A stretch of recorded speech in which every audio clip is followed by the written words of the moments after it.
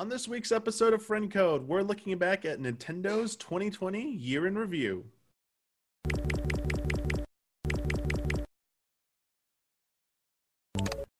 Hello, everyone. Welcome to an episode of Friend Code. I'm your host, Michael Damiani. This week, I'm joined by Ian Hank and Daniel Bloodworth. Hi. How's it Hello. going? Hi. Good. Having a good time with your next gen stuff so far? A month into next gen. How is it going? I've beaten Demon's Souls a couple times. A couple times.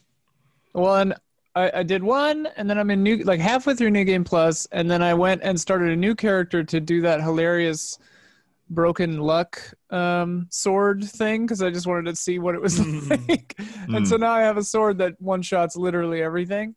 Oh, wow. It's hilarious. Yeah, I finished up Demon's Souls and then played through Twin Mirror, which I'm working on my shot log and footage and review today, which is the first thing that I did. First game that I fully played through on my new graphics card, new PC. And then, yeah, we can finally say that I'm attempting to play Cyberpunk, but it was like yesterday was my birthday, and I was hoping to just spend the whole day playing Cyberpunk, and I didn't touch it for a second. I didn't get in there. Why not? 3 hours worth of phone calls and just review stuff, and I don't even know what else. Just recording the Cyberpunk impressions. There's a lot of stuff. Cyberpunk, a game that just about to come out, a very highly anticipated game, but also one of the many games affected by the events of 2020 and more, obviously, but the COVID-19 pandemic. Obviously, when you look back at 2020, like we're about to, when it comes to Nintendo, I don't think there was anyone who was spared this. Everyone was affected in some way at this, which is interesting because I looked back at my 2020 prediction episode. I was taking notes for that in preparation for this episode, and how optimistic I was about all these games that were going to come out in 2020. I was like, yeah, we're going to see Bayonetta 3, Breath of the Wild sequels coming out. There's so much, we're going to get Mario Odyssey 2. Can't. Yeah, you've been talking about Mario Odyssey 2 for no, I will never let it go. It must happen. But unfortunately, things did only went according to schedule for first roughly 2 or so months into the year. And the year was an interesting one. I would say there was a lot more that happened. As I was going through this stuff, there was a lot more that happened than I even remembered. It was kind of surprising to see, that happened this year, because even remembering the time before the pandemic feels so long ago, doesn't it? It's so hard to remember. But yeah, I want to kick it off because one of the first things that happened this year is actually very relevant to things going on right now in regards to Smash Brothers in the esports scene. The year began with a statement from President Shuntaro Furukawa made to Nikkei about Nintendo's involvement in the esports scenes and their stance on cash prizes. This is the statement: esports, in which players compete on a stage for prize money as an audience watches, demonstrates one of the wonderful charms of video games. It's not that we're opposed to it, so that our games can be widely enjoyed by anyone regardless of experience, gender, or age. We want to be able to participate in a wide range of different events. Our strength, what differentiates us from other companies, is this worldview, not an amount of prize money. Okay. Aren't they doing all kinds of BS right now, though? Yes. So this is just horrible shitheads about everything. Yeah. So to the end of the year, where we're now, Nintendo sent a cease and desist to the Big House. So in November of this year, Nintendo sent a cease and desist to Big House regarding a modification for an emulator. The modification is known as Slippy, which allows online play, pretty good online play for older games, including Super Smash Bros. Melee. So that is how they were doing an online tournament for Super Smash Bros. Melee, a game that does not inherently have online support. Nintendo didn't like that, sent cease and desist, and the Big House decided we're just going to shut it all down. and it's kind of spiraled from there. From Smash players, voicing they're just just being disgruntled about the situation in the years of this, spiraling into the most recent thing with Nintendo going after people selling controller Joy-Con shells Joy-Con for Etika, skins, yeah. to honor them, and Nintendo saying you can't do that either. So and proceeds were going to charity, right? If so I read correctly. Yeah. So I will say this is one of the bigger, maybe more That public seems missteps. They're doing all kinds of stuff. I don't understand. Like, can a third party just make it? Is you're just talking about a shell? Like, Well, I don't understand. I haven't dug into this one too much because it's Okay. it's pretty Yeah, I don't recent. know It's much pretty about it. recent, and this episode's about this. I will say my best guess I can give, correct us if we're wrong, is that you still have to license products, even if you're a third party maker. And I wonder if they just didn't get an official license to make third party accessories for Switch, and that's the whole rub about it. I'm not entirely sure, but regardless, it's not a good look for Nintendo to be going after something like that, and maybe just trying to work it out some way that allowed them to keep selling those Joy-Con shells. It's a little unfortunate. I saw a meme that was like, "Oh, love this new Nintendo product." And relive the nostalgia, and then it was like cease and desist classic, Yep. and it was like a box with a cease and desist in it. That was really funny. Yeah, I'm, sad. There's been Nintendo with their crackdown on, they've had to fight. Well, as you'll see throughout the year, Animal Crossing, one of their biggest releases, people trying to sell stuff in that game for real money, items and bells and stuff like that, having to officially put out guidelines for how you could use Animal Crossing now, and down to their stuff with Twitch, forgetting to or accepting that everyone goes by the worldwide schedule of Pacific time. That's when things are allowed to be out and talked about. So when Hyrule Warriors was available in other territories early and people streamed them, they received 48-hour automatic bans from Twitch because Nintendo said you can't stream this till 9 p.m. Pacific time on release days. Yeah. That type of stuff had been happening but it's not all bad. There have definitely been good things that have been happening too, but just to point out that, there have been some rough spots as well, for sure. Well, it's weird with this kind of stuff where it's like, okay, banning real money markets for Animal Crossing stuff, fine. I kind of get that, whatever, sure. But stopping people from playing an old game that doesn't have multiplayer online in a creative way just because they love your game and want to play it, or that kind of stuff, I'm just like, what the hell are you doing? Why do you care? Stop.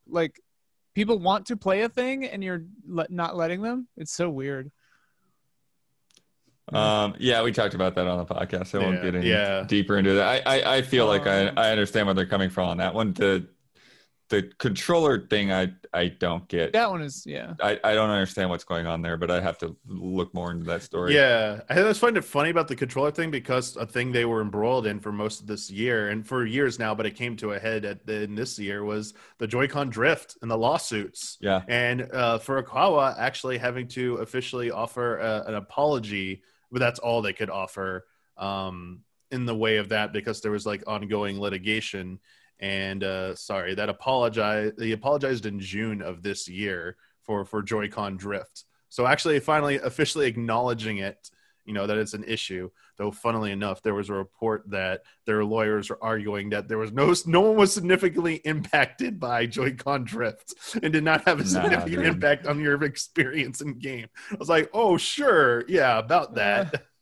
Good luck with that. Yeah, how do you define significant? Yeah, I mean that's lawyers, man. They're about how do you define this? Let's find your loopholes. I define it by the price tag on a pair of Joy-Cons, dude. Yeah, things aren't cheap. They did lower the price of the individual ones to $39.99 at the start of the November, I believe. But aside from that, they're pricey things, pricey accessories. But Nintendo they like making that money, but.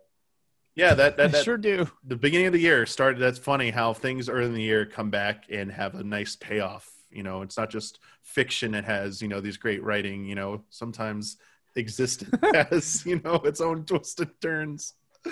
But also in January, Hideki Kamiya from Platinum Games, lead director on Bayonetta 3, want to let everyone know development is progressing very smoothly. The game's been announced years ago, but we haven't seen it since. Just want to let everyone know it's going smoothly. That's all. Nice. Sakurai announced the Fighter Pass Volume 2 will include 6 new characters. We already knew there was going to be a second Fighter Pass, but revealed in January it would have 6 new characters. And also that was when we got the announcement of Byleth for Fire Emblem 3 Houses coming January. Oh, wow. That felt like that was not then. That felt like forever ago, but Byleth that felt like last year for sure. Year. People were none too pleased. Yep. That was I think is definitely influenced their decisions they've done since then in regards to Smash character announcements. A learning process for sure, but there was some controversy over that one for sure. Some dissatisfaction. A milestone for Switch. In January, it started the year at 52 million units worldwide. So I want to keep that number in mind as we go through the months. Okay. See how that number goes up. Starting at 52 million. Starting at 52 million. Nintendo denies new model rumors, saying they have no plans to launch a new Switch model in 2020. Last year, Switch Pro rumors were heating up again after Switch Lite had come out. And it was just like, everyone's like, Switch Pro's got to happen this year. Nintendo denying it. As we know, no Switch Pro has come out as of December of this year, so it's probably not. Game Awards is in a couple days, baby. Maybe Game Awards. Game Awards. I don't think you can shadow drop a console anymore. There's a first time for everything. Keely, baby. Keely can find a way. Keely wants that moment where he pulls it out of the pocket. This one's for the pros. Oh my gosh. Pulls it out. Here it is, the Switch Pro, exclusively on eBay. And he gets to show it to Reggie. He's like, hey, Reggie, look what I've got. And you don't have it yet because you're not Nintendo. But that would be a hilarious way. Like I am. It couldn't be Nintendo or Microsoft or anything, but it'd be a funny way for like some small company to try to like poke fun at this whole mess. Is just like they just create an eBay account, and that's the only place that you can. That's the only way you can get them. The price goes up by $1 every hour. Yeah, and all goes to charity. Maybe Playdate will do that. Maybe. Moving into February, first big announcement, our first major event was the Wonderful 101 Remastered was kickstarted. This was a game that everyone thought would be an obvious port when it was almost finished for Wii to Switch, but it, obviously the Kickstarter says coming to Switch, PS4, and PC on Steam. We found out that Nintendo actually told them they needed to do it themselves, that they actually didn't have an interest in just funding it to bring it out. So that's why that didn't remain a Nintendo exclusive. But I never really got to play that game. Everything I've seen about it, when I see people play it, it doesn't really speak to me. But I'm glad it was successful. People seem to love it. Yeah, there's definitely, and similarly, Damiani, like I think I played very little bit of it on the Wii U, but I haven't gotten to get into it in a way that really made me feel like I connected to it and resonates. But yeah, there's definitely like a fan base that was very, very hungry for this game. I do agree with that. This also early in February marked the first time we hear about COVID-19 from Nintendo. Nintendo officially announces production delays for Switch hardware and Joy-Con accessories due to the onset of the COVID-19 pandemic. So that is the start of them starting to say, hey, there might be some issues with some of our stuff in the coming year. So right. Well, that's because it was affecting factories at that point. Yeah, it was the Chinese factories. So their pipeline was being impacted by this, and they wanted to give everyone a heads up about this. So not software development or anything like that yet, but their hardware, as you would see, would be affected the earliest by this. SNES and NES catalog got some updates. We got a few games. People were wondering for a while, what was going on with the updates in this. There's several updates to the catalog throughout the year. This one was Pop and Twinbee, Smash Tennis, and Shadow of the Ninja. Pop and Twinbee and Smash Tennis for SNES, and Shadow of the Ninja and Eliminator Boat Duel for the NES. Never touched any of those games. No. Yeah, I don't think I did either. All right.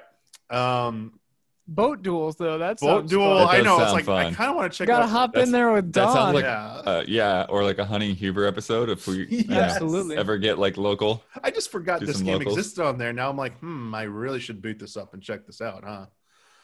Yeah.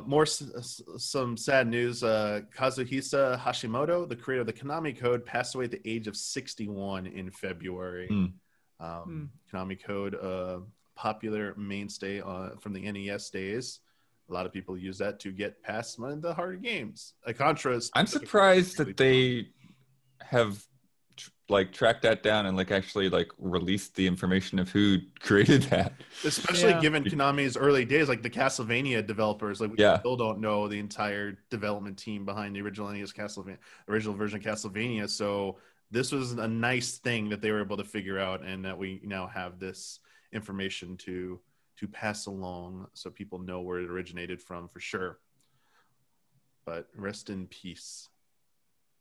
Hideki Kamiya once again says development on Bayonetta 3 is going well to Famitsu. February 2000. Good. So Bayonetta 3 is still coming along well. All right. Good. March. So we get into some serious stuff here in March, unfortunately. This is where shit hits the fan, everyone. Nintendo of America begins allowing employees to work from home due to COVID-19 pandemic. They made that announcement, which was right on the heels of the ESA announcing E3 was canceled due to the COVID-19 pandemic. So it's kind of like a 1-2 shot there. And shortly after that, Nintendo said that they saw large industry events as being largely untenable for the foreseeable future, indicating they would probably not be attending any major conventions until COVID-19 was under control. So that was the start of, those companies started to do that. I know in regards to Sony made the big announcement about not going to GDC. And then more and more companies started to pull out of events, from March onwards because of this. Yeah, PAX East, I think, was the first big one for Sony that people were like, wait, what? Yeah. But yeah. GDC was right before that. Yeah, it was. That's what it was. Yeah. PAX East. Sorry. And we had to cancel our year event. I think we did that in February, maybe. Because I remember for us, it felt early.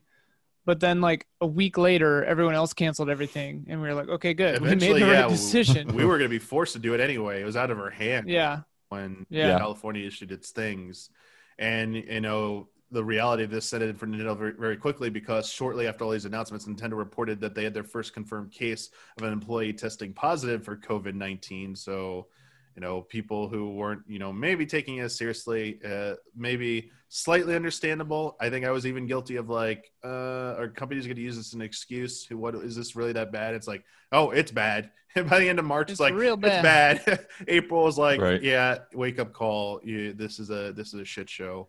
But not all horrible news during COVID-19's onset here. During March, we also got the Lego Group and Nintendo announced the Lego Super Mario product line. It's a crazy thing, yeah. Yeah. The little toys. Omar's got them. Oh, yeah?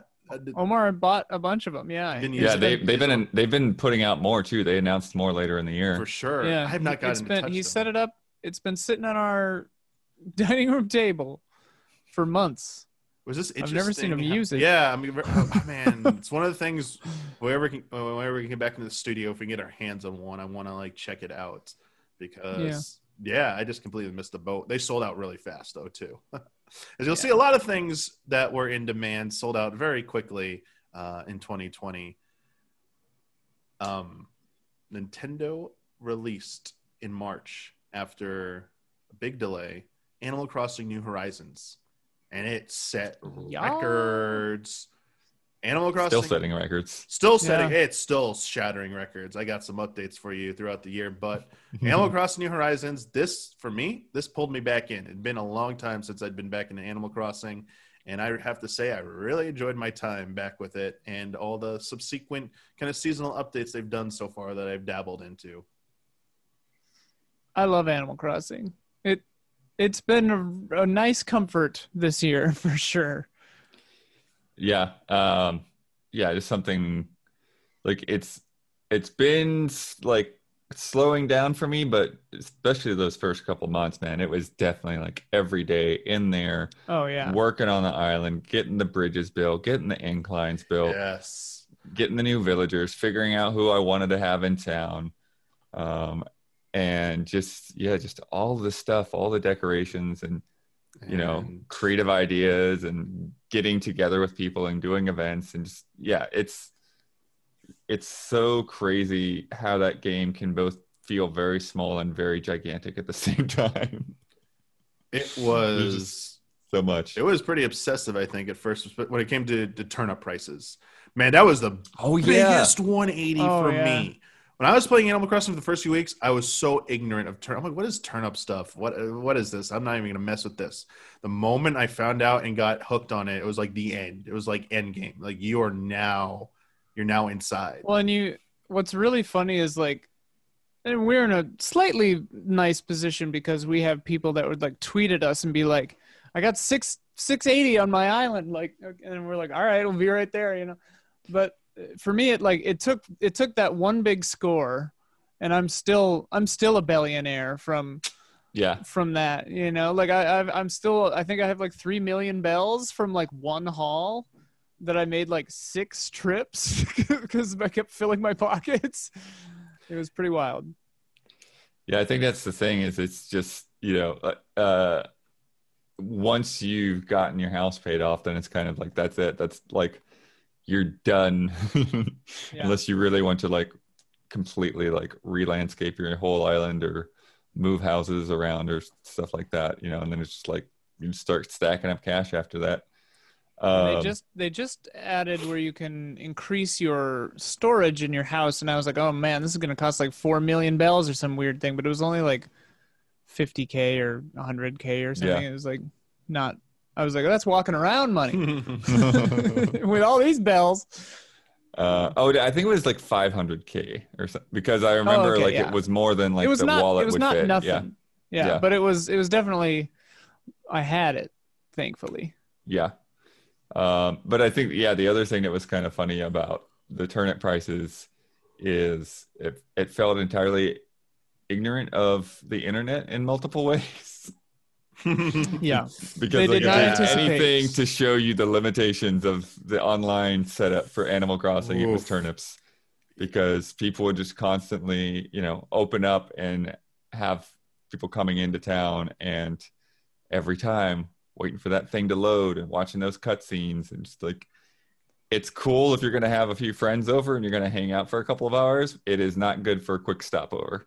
No. Well, and that's the thing that I think we'll find in 2021 when we do our GOTYs. Like, I think that the interplay, the online interplay, and the menus and the repetitive sort of quality of life problems are really going to be a hindrance to this game.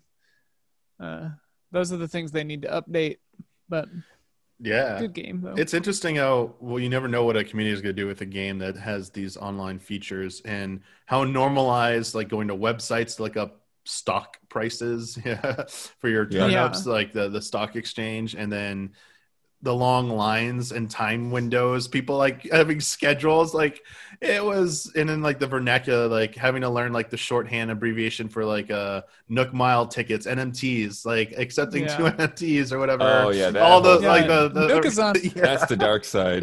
My girlfriend does that all the time. Like, she'll trade stuff on Nookazon with people for like Nook Mile tickets, and I'm like, what do people want with these Nook Mile tickets? They're useless. Like, unless you're trying to get a new villager. Yep, they want specific villagers. Man, this like whole weird meta that was crafted around this was just very intriguing to watch it unfold, and completely not intended by Nintendo.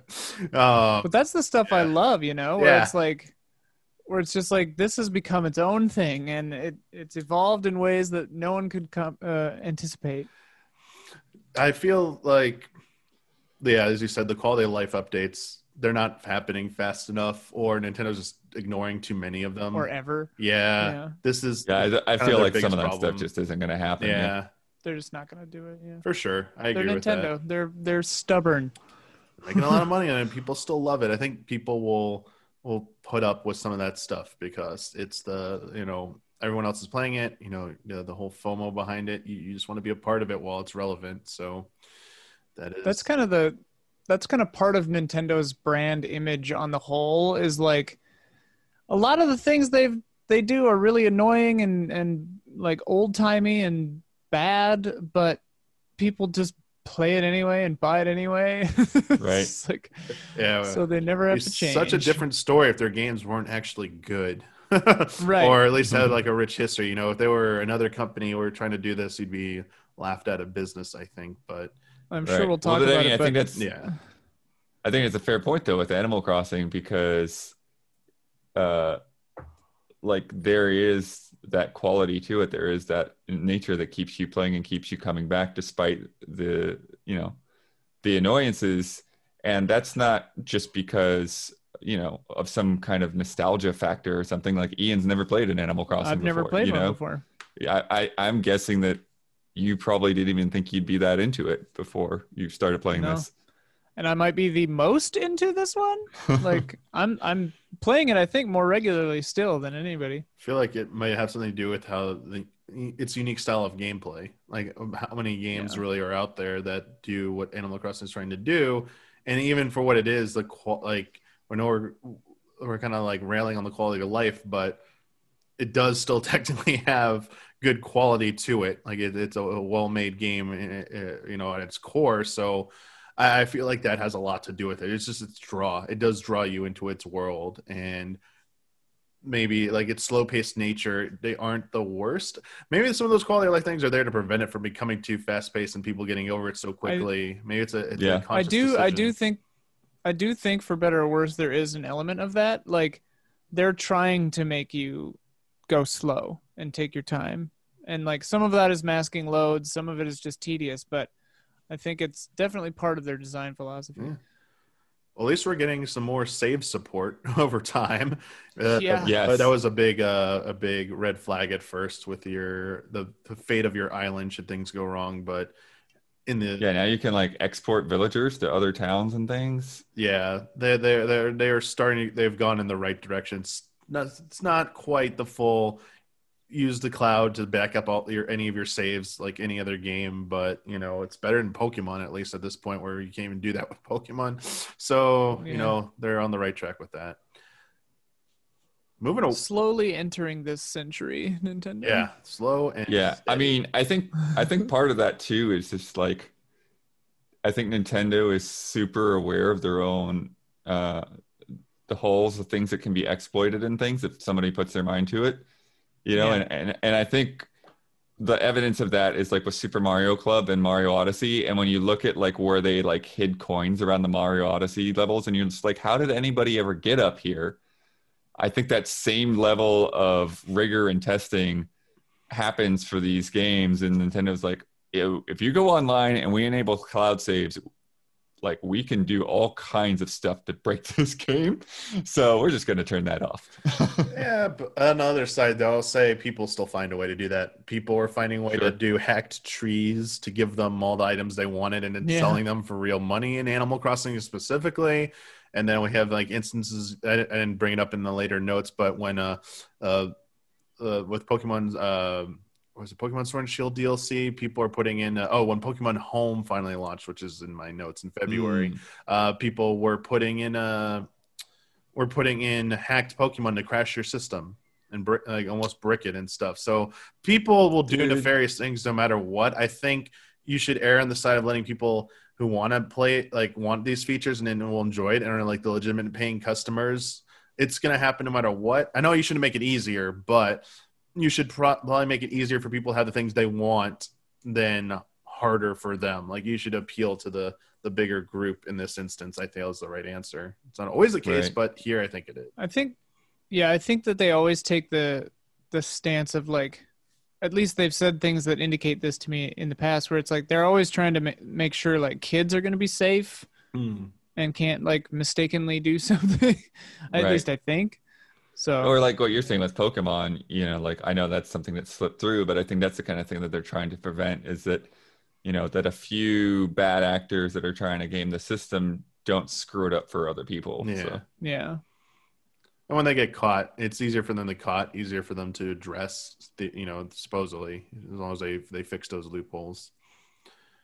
The last thing I have for March, though, is Nintendo announced the first fighter of Fighter Pass Volume 2 for Super Smash Bros. Ultimate would be a character from ARMS and would release in June. Now, as we laughed at the Byleth announcement, this seems like a direct response to the criticisms leveraged against the actual announcement of Byleth, that Nintendo was being a little bit more, ear to the ground about what the reaction would be and setting expectations as best as they can, because honestly, sometimes it seems like an impossible task for a company like Nintendo. Yeah, I think even if it spoils a little bit of the fun, that definitely damage control to just be look, it's from ARMS. It's Right. not, it's not Gordon Freeman. Stop freaking out, or whoever. Yeah. Mm-hmm. Yeah. We would find out who that character was in June. We'll be there very shortly. But moving into April, some more COVID stuff. I mean, April was COVID in full swing, especially here in North America. Nintendo reiterated that Switch production is still affected by COVID-19 at the beginning of April. And in Japan, the CERO, the organization that CERO Ratings Board, announced they were closing for 1 month. And that impact could potentially delay the releases of games in the latter half of the year, since companies have to submit months in advance. So there was some concern that some Japanese releases and potentially international releases may be held up by that. Masahiro Sakurai announced that work on the Smash Brothers Fighter Pass Volume 2 would continue remotely due to COVID-19, that him and the team would no longer be working in the studio. Several times he's expressed his frustration at the pace of that progress because of them having to work like that.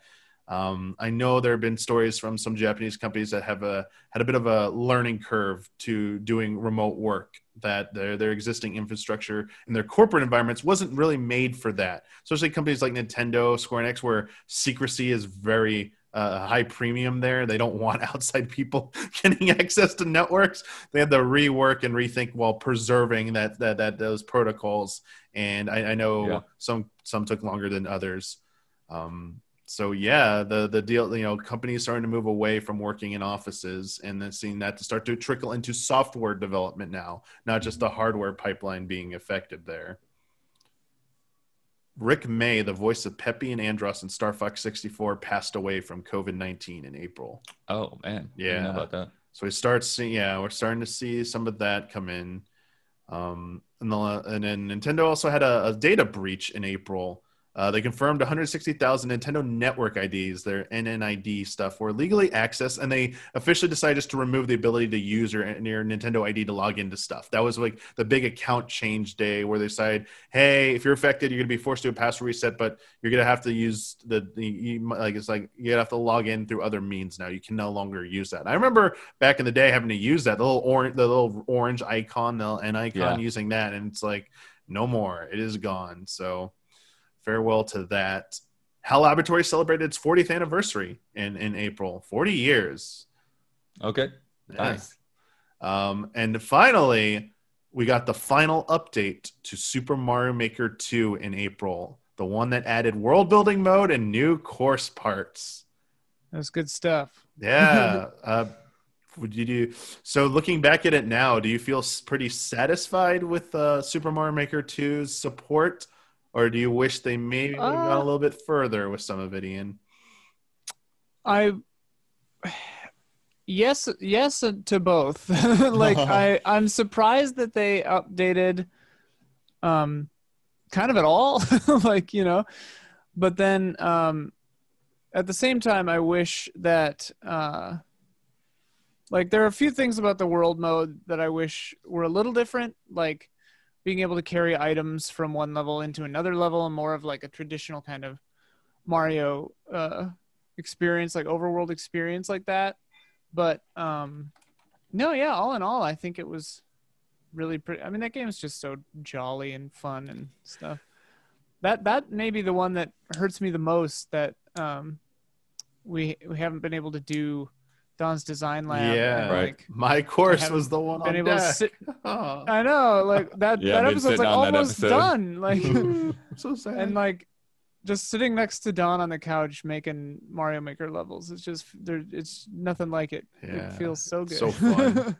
It's really fun. I wanna jump ahead because it's Mario Maker related. Because I want to get your thoughts because it may have some indication about the future outlook of Super Mario Maker 2. Jumping ahead to November really quick. In middle of November, last month actually, Nintendo announced that Super Mario Maker will be removed from the original Super Mario Maker will be removed from the Wii U eShop on January 13th, 2021. And the ability to upload new courses will be disabled on March 31st, 2021. So you can no longer get Super Mario Maker off the eShop after January 13th of next year. And then just the ability to upload new courses. Existing courses still be, there's nothing about downloading existing courses. You still can do that. But the creation and uploading of new courses will no longer be possible in that game. So only, looking at that lifespan for that game, this is obviously going to be the fate. I mean, it's expected, but I feel like this might be happening a little sooner than expected. So I wonder if that gives you any pause for concern, Ian, about Super Mario Maker 2. Not really. I mean, to me, it's the fate of things. And I think that if it is happening sooner than one might have expected, it's because it was the Wii U. And the kind of ostensibly the failure of the Wii U. And I'd be interested to see numbers of how many players this affects, because it might not even be that many people. Who knows? But yeah, it I think would for sure not happen quite as quickly on the Switch, especially if they take more of a Microsoft model and Switch Pro is the thing, and then that'll only increase the longevity of Switch games. So yeah, I think that the Wii U's install base has a lot to do with that. I think what I am surprised though is that the announcement to the shutdown is so quick, because I feel like a lot of times when Nintendo will make an announcement on this kind of thing, it's like, okay, you've got a year, right? And 4 months, not that long. Yeah. And to remind everyone, the original Super Mario Maker came out on Wii U on September 10th, 2015. So this will be just under 6 years. The core service of it will be turned off, and just under 6 years that it's no longer available for purchase on eShop. And I believe they're not making any more physical copies. So it's like whatever out there is in the wild is what you can get for that game. Super Mario Maker 1 was the reason that Omar got a Wii U. Oh, because we wanted to play that, and so that was the system seller. We didn't have one, and then he bought one. Yep. Makes me wonder if they have any plans to just bring Super Mario Maker 1's content to Switch somehow or something like that, because that was what we thought for the longest time. Maybe it would just be a strict port. But they have said that latest update for 2 was the final update. They said that, so which I thought was weird. I'm like, why say that? I guess just to be like, we're done. Us, Ian. Super Mario Maker Ultimate. Oh my God, Super Mario Maker. Super Mario Maker EX. Yeah. We'll see. This will not be the last of the Maker series for sure. There will be something coming down the line at some point. Give me that Metroid Maker, baby. Oh my gosh, yes. I want that, or freaking Zelda. Super Metroid Maker. I've seen the arguments against it. We did a whole episode. I remember we talked about it, but I don't want to. Yeah, we don't need. Don had some good reasons, but don't want to get. I don't want to sound not diplomatic, but if you are against Super Metroid Maker, you can eat butts. There you go. Seal of approval right there. Moving into May, that was when beginning of May was when we had that major Nintendo leak of all that source code stuff, where you got all that N64 stuff that came out, where everyone's finding all these old prototypes and found Luigi stuff and all that good stuff.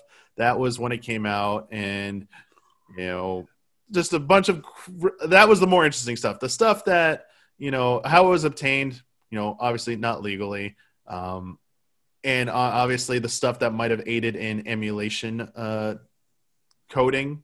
Obviously, staying away from that was probably a smart decision for most of the emulator makers. That's grounds for you getting a nice visit from the Nintendo Ninja lawyers.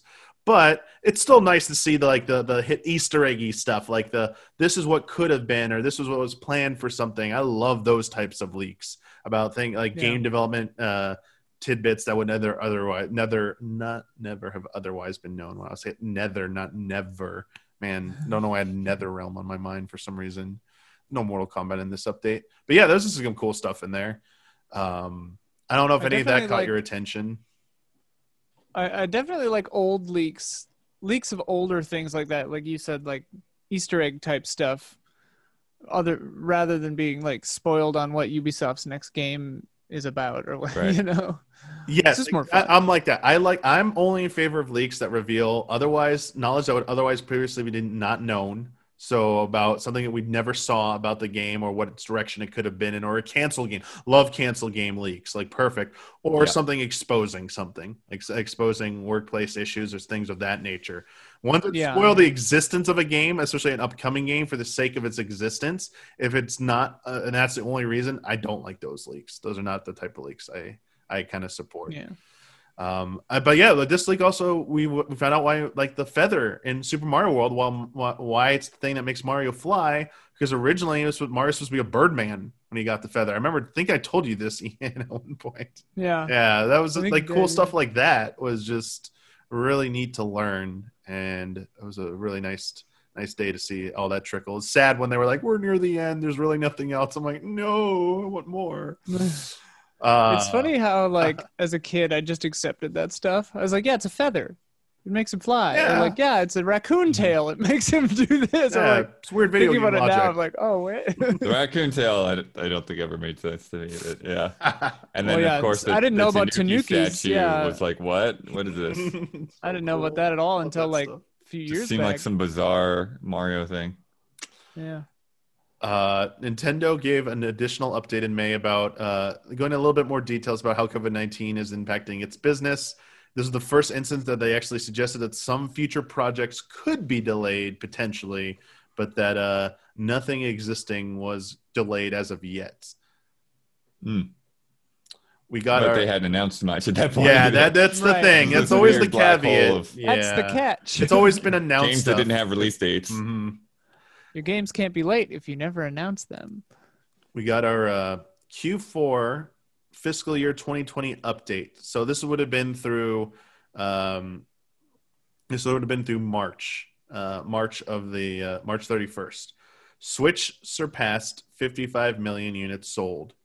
Animal Crossing crossed 13 million in just 6 weeks, and Nintendo officially says Switch is in the middle of its lifespan. So if you remember at the beginning of the year, we were at 52 million. As of the end of December, they were at 52 million. So they'd sold 3 million Switches in the worldwide in the first 3, apparently, between fiscal year quarter 3 to quarter 4 of their fiscal year. So it went up by 3 million. A decent amount. You know, they always are targeting a certain amount every year. So 3 million in a quarter, you know, multiply that 4, well, 12 million. Yeah, they'll sell like 12 million a year, maybe, if they hold up that average. You know, we'll have to see.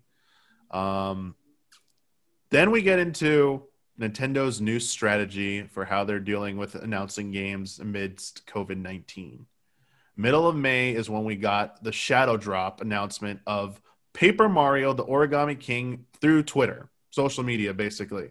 No announced direct, no pomp and circumstance ahead of time. It was just, here's a trailer, here's some details on social media, and then the press release via email. There you go. It's coming out, it's coming out in July. Look forward to it. We'll have more details.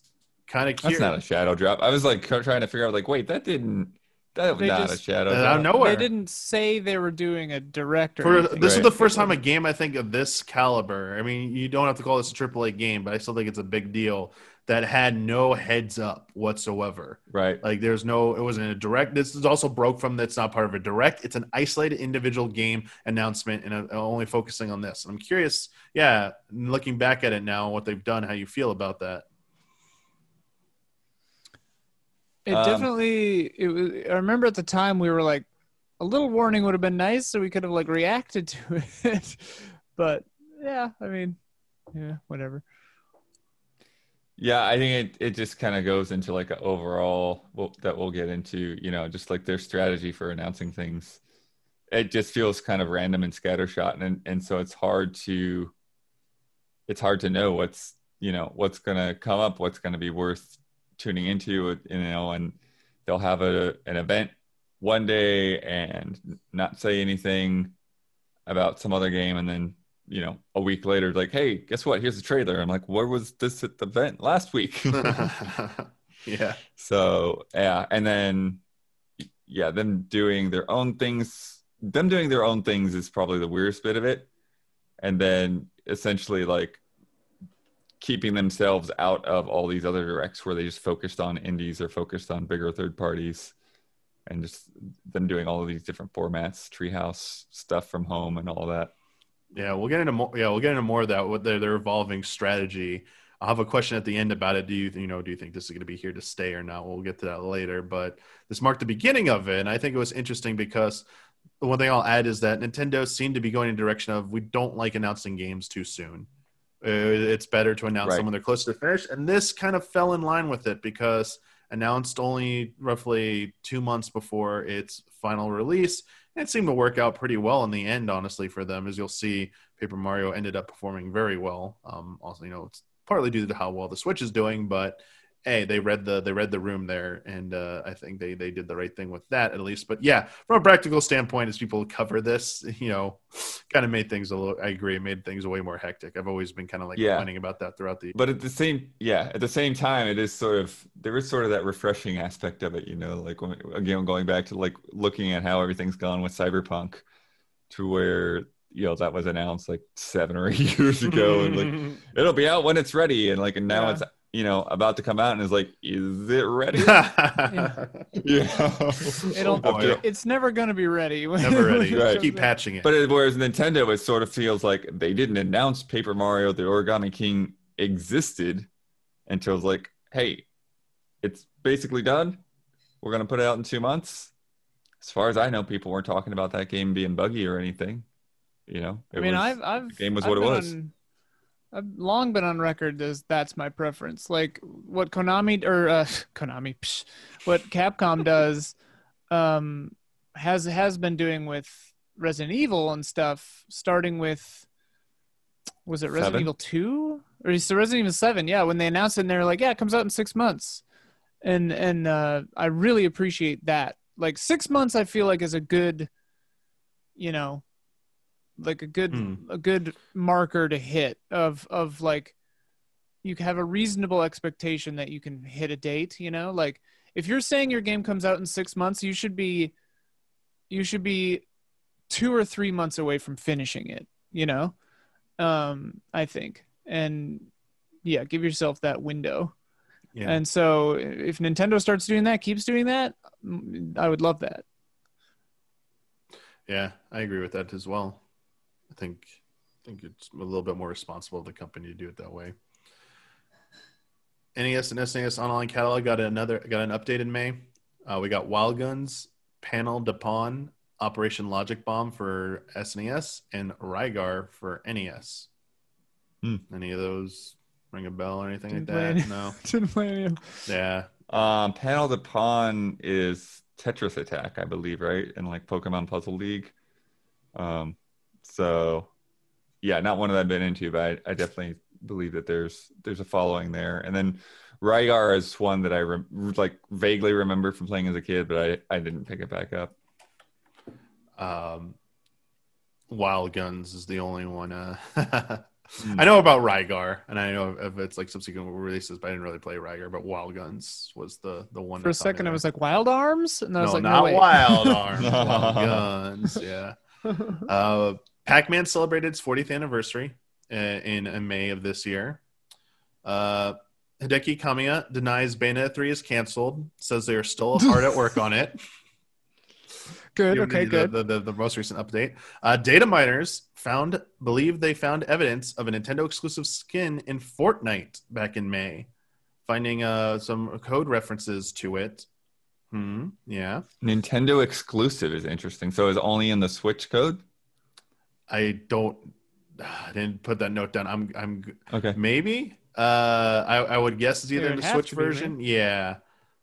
Yeah, it'd have to be for this one. It had to be in the Switch version. Nintendo would not allow their skin to be in other versions. It's got to be. It's just funny because I saw people taking screenshots of Kratos on Switch. Yeah, maybe not. Maybe that's Fortnite's demand. It's like you can have one of your Nintendo characters here and you get a cut of some of the money, whatever, but it's going to You're be getting on Kratos. It's going to be on every platform. You need to allow it to, Right. we don't make console exclusive or platform exclusive content like skins. We're not doing that. Maybe not. Who knows? Maybe it's a big enough deal that, Epic will say yes. We'll see. I said there's rumors abound right now that there potentially is a Nintendo skin that will be making an appearance in Fortnite in the near future. We'll see. Man in a Pikachu suit. Man in the Pikachu. I wouldn't be surprised. What's funny with that is like, it's like whatever the opposite of a rock and a hard place is. It's like, how much money would Epic be willing to pay, versus how much money would Nintendo demand for a skin to be on everything? And like both of those numbers would be astronomical. So who knows what's happening? For sure.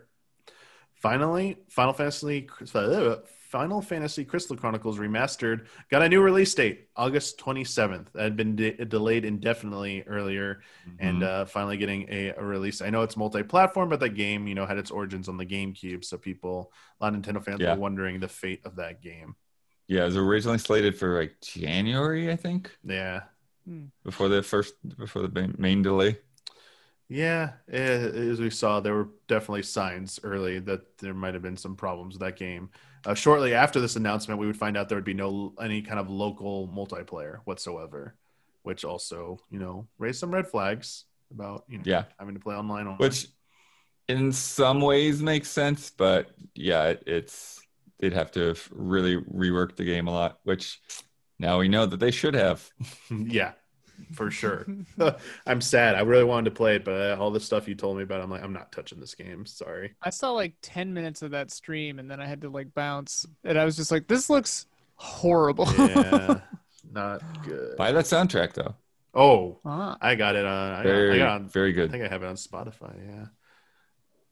Moving into June. Funny. Don't you have everything on Spotify? I mean, I think so. I'm new to Spotify, by the way. I'm just jumping in, and it's still learning the ropes about how actually all it works and stuff. Welcome aboard. Yeah. The pure evil branch of the music industry. Oh, should I bail now before I'm too? Should I go back to just listen to everything on YouTube again? Probably worse. Probably worse. Okay. Probably worse. Okay, so there's not as much stuff there, but Bandcamp is a pretty good compromise because a lot of times you can, play a lot of whole albums. Okay. Free, and then when you pay something, not only is it usually go directly to the artist, but you can like name your price. So if like they say that's like $8, and like this is worth more than $8, you can give them $15. It's like whatever. Nice. Yeah, I knew that about Bandcamp. As an artist on Bandcamp, they say it's really interesting. They're like, you'll see the most bang for your buck if you make it $7, because it's cheap enough that you'll get more sales, but also people will do what Bloodworth just said and say like, well, it's worth more than that. Nice. People have sent me enough game soundtrack vinyls now where I'm starting to think about getting a record player. And then I could support artists I really like by buying their vinyls. Nice. Plus I am that hipster bitch, so I might as well just do it. Might as well just live my truth, There are definitely some smaller like video game artists who make like video game remixes or albums with video game samples that I do follow and have supported on Bandcamp. I wouldn't think like more of the mainstream stuff would be there. I guess that's part of the reason. Assassin's Creed is on there. Austin Wintory's got all the stuff. Yeah, I maybe need to look a little bit more closely, but yeah, I was just getting frustrated with YouTube and stuff. I was like, this is not the real way to be doing it. I should be doing it a different way. But YouTube Music is interesting because it mixes what used to be Google Music and YouTube offerings. It frustrated me. I bailed from that for sure. Yeah, I don't know much about YouTube Music except I've seen frustrated comments about it. Yeah, for sure. It's weird. I used to be all in on Google Music, and then they were like, "We're canceling this," and so I went to Spotify, and then they were like, "But there's YouTube Music." And so I have YouTube Music because I bought Google Music long enough ago that I grandfathered into YouTube Music and YouTube Premium. So it's pretty great. So I'm not going to cancel it. So yeah, I had the Amazon one because it was Prime, but it was only like not everything was available on it for free. And I was like, I'm not giving Bezos any more money. Go away. I'm paying for a subscription. If I'm going to pay for something, I'll pay for somewhere else. Anyway, moving into June. Funny thing. We digress. Sakurai says he's scared to talk about what games he's playing publicly, as some take that as a hint about new Smash characters. Oh no. So he had to announce he doesn't want to really talk about it anymore because too many people blow it out of proportion. So poor Sakurai. Just not, Yeah, these poor guys. No. I constantly just get the impression that they're just so tired.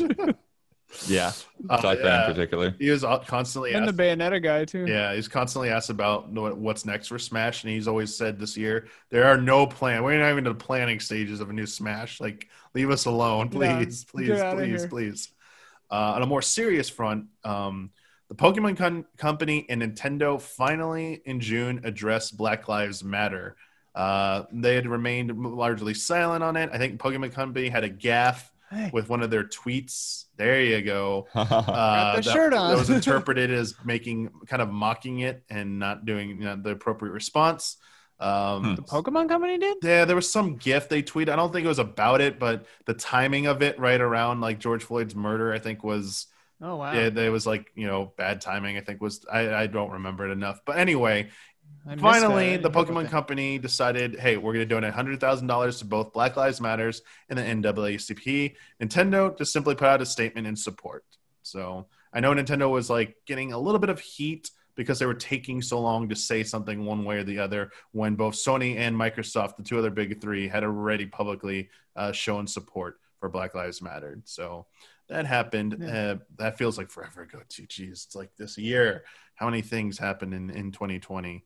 It's been a hell of a year. Yeah. Nintendo released Jump Rope Challenge for free, but announced it would only be available to the end of September.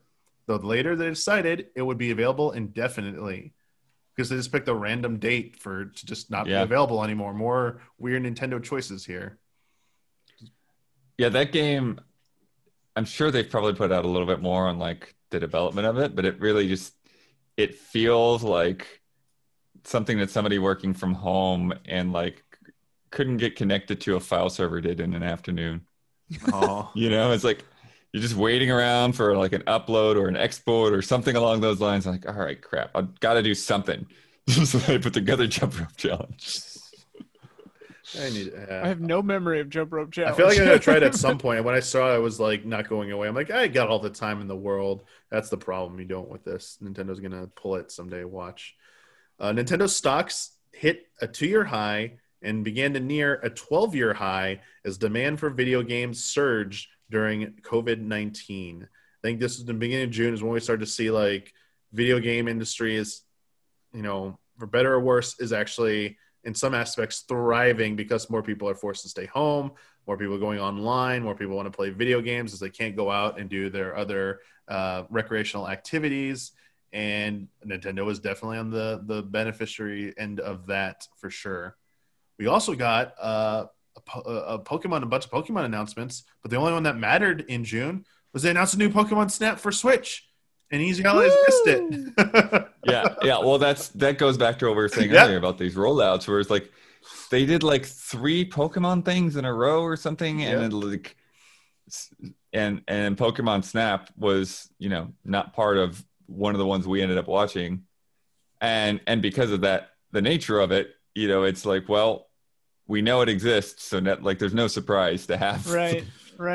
For sure. It's not seeing the thing that matters; it's finding out that it exists. So. That was that That so said, weird. though, looking forward to that one. Oh yeah. Yeah. That let it cook for a while. We got plenty of time. Right after we like announcing the release day, the day we announce we're going back into the studio, Nintendo.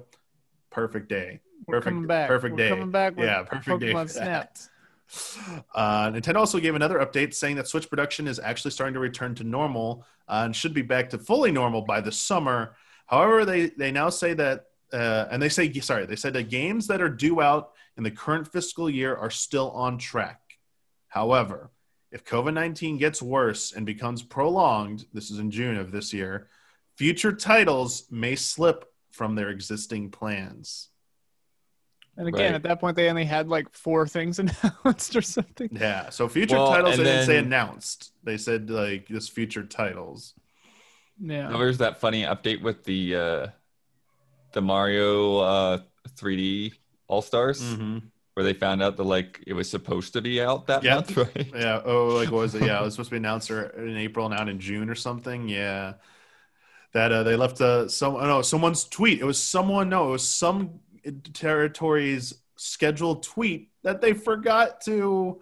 Oh no! Change, they didn't change the wording on it. They just left it there, and this updated the date, so it went live on the correct date. But it originally referenced the announcement, but the announcement was in the wrong month. They got it wrong, so it was like, oh man, that's interesting. A little bit, yeah. I get to peek in to see some of those, but yeah, they're starting to finally concede that hey, there might be some delays coming, even if we're not publicly talking about them. Maybe this is where your mind's. This is more, I think, for investors more than consumers at this point. Yeah, I'm curious too, like which, like how the delayed release schedule ended up happening, and like, was everything sort of shifted back and like, hey, let's just release things, it's kind of like what we're talking about with Paper Mario. Like, let's just see when the game's ready to go, then we'll announce it and we'll put a date on it, or was it like, hey, the big boys, we're not gonna be able to get these ready, so get these ports, like spread them out. Right. Yeah, as we'll see. Yeah, that there's evidence to support that might have been the strategy they ultimately went with. Nintendo also unveiled the first fighter for Fighter Pass Volume 2. We knew it was an ARMS character. They said it would be revealed in June. They stayed true to that word. Min Min from ARMS joined Super Smash Bros. Ultimate as the first fighter on June 29th. Surprising that was ARMS, honestly.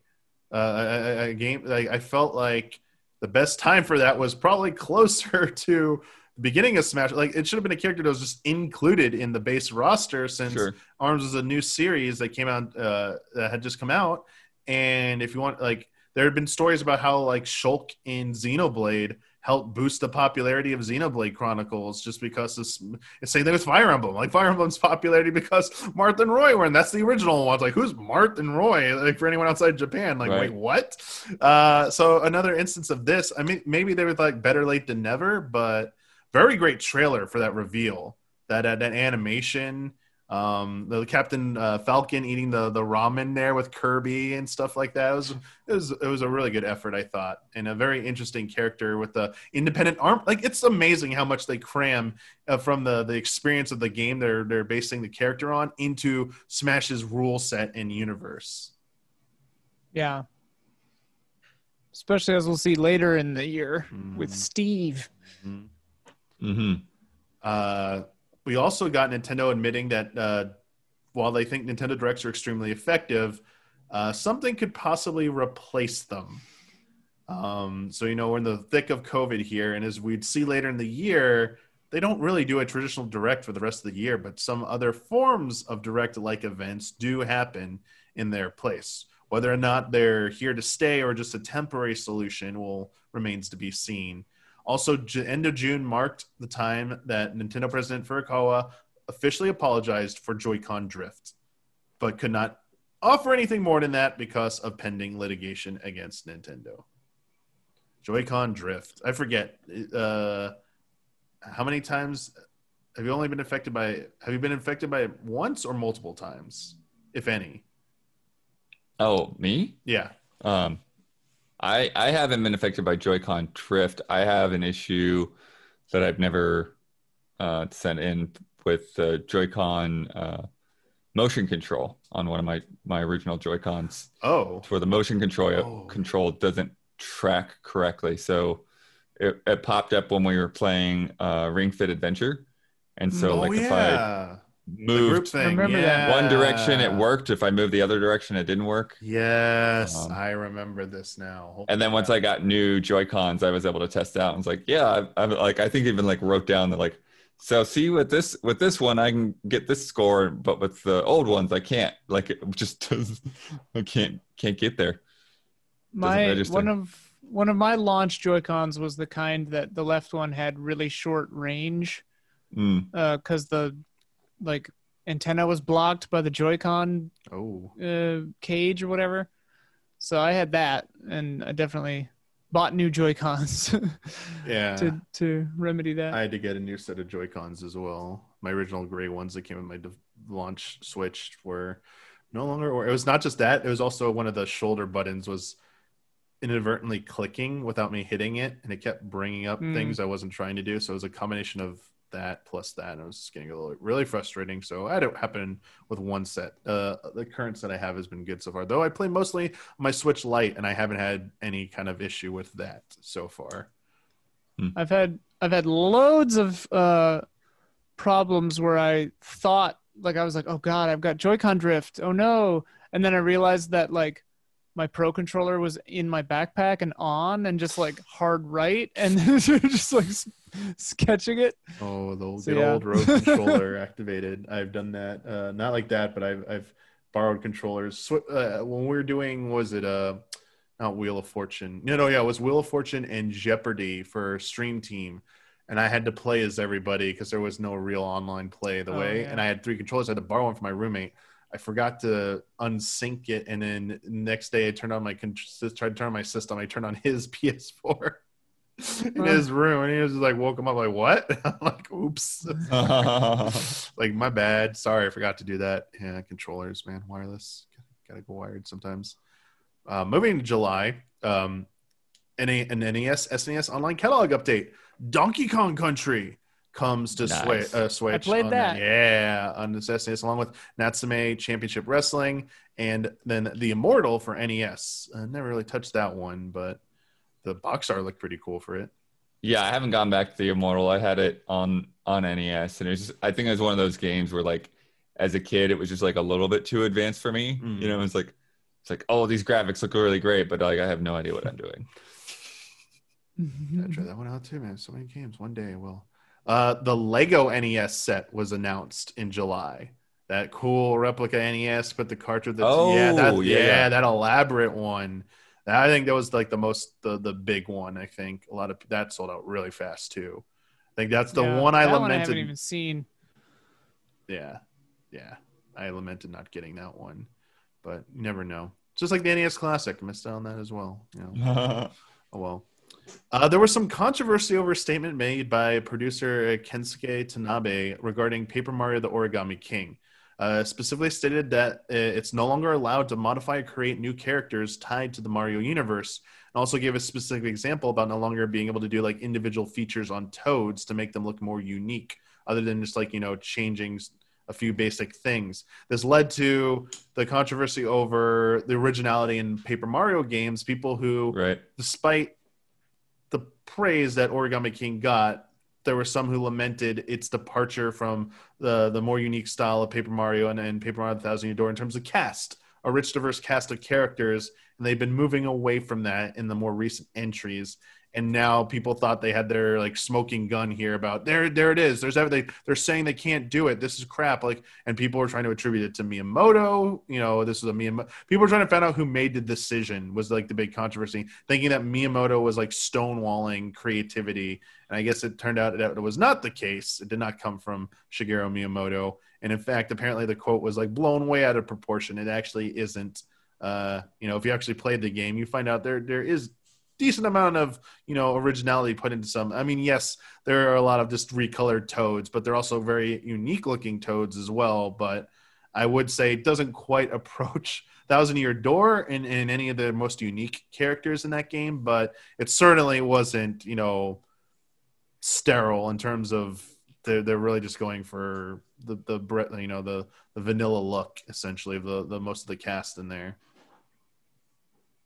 Yeah, this one, and I still have never really like dug into it, but it always just smelled like some kind of misquote or mistranslation or just even misspeaking exactly like what they were trying to get across with that. Because it's just like, what do you mean? Like, it's this lockdown sheet for Super Mario Brothers characters. Yeah.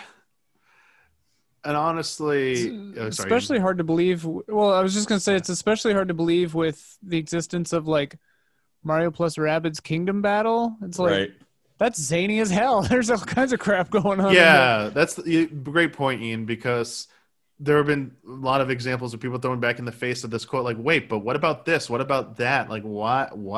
It didn't exactly, it didn't line up with actual evidence out there. And I think people a little bit too tunnel vision or laser focused on Paper Mario specifically. And honestly, I sympathize with people who want the older style of characters, but you got to be careful. You don't approach the point where you have an axe to grind, where you're just like looking for anything to like, there you go. I got my ammunition. No, let's go. Right. And the gaming industry 2020 right there. Yeah. And that was one of the more higher profile things I remember, because Paper Mario was people were trying to figure out about the battle system. Oh, it doesn't have experience points. I'm out.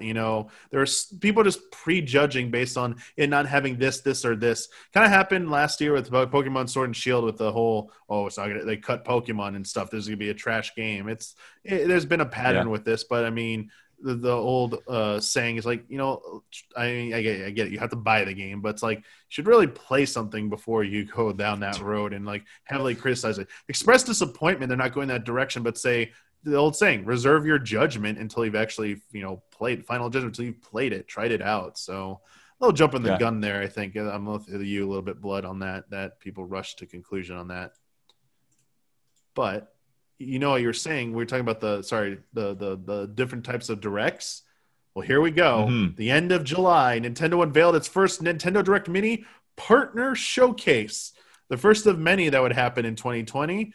And the big announcement from it was another game that everyone's like, where's this been? Shin Megami Tensei 5 would arrive in 2021 with worldwide simultaneous launch, meaning no localization delay for people outside of Japan. Yeah, because that was originally revealed like before the Switch release, right? When we had those big years ago. Back in the when we had that big launch party or whatever. I went to in New York. Mm-hmm. Yeah, I remember it was that trailer of that like dilapidated schoolroom, and that was kind of it. And then that was years ago. Yeah.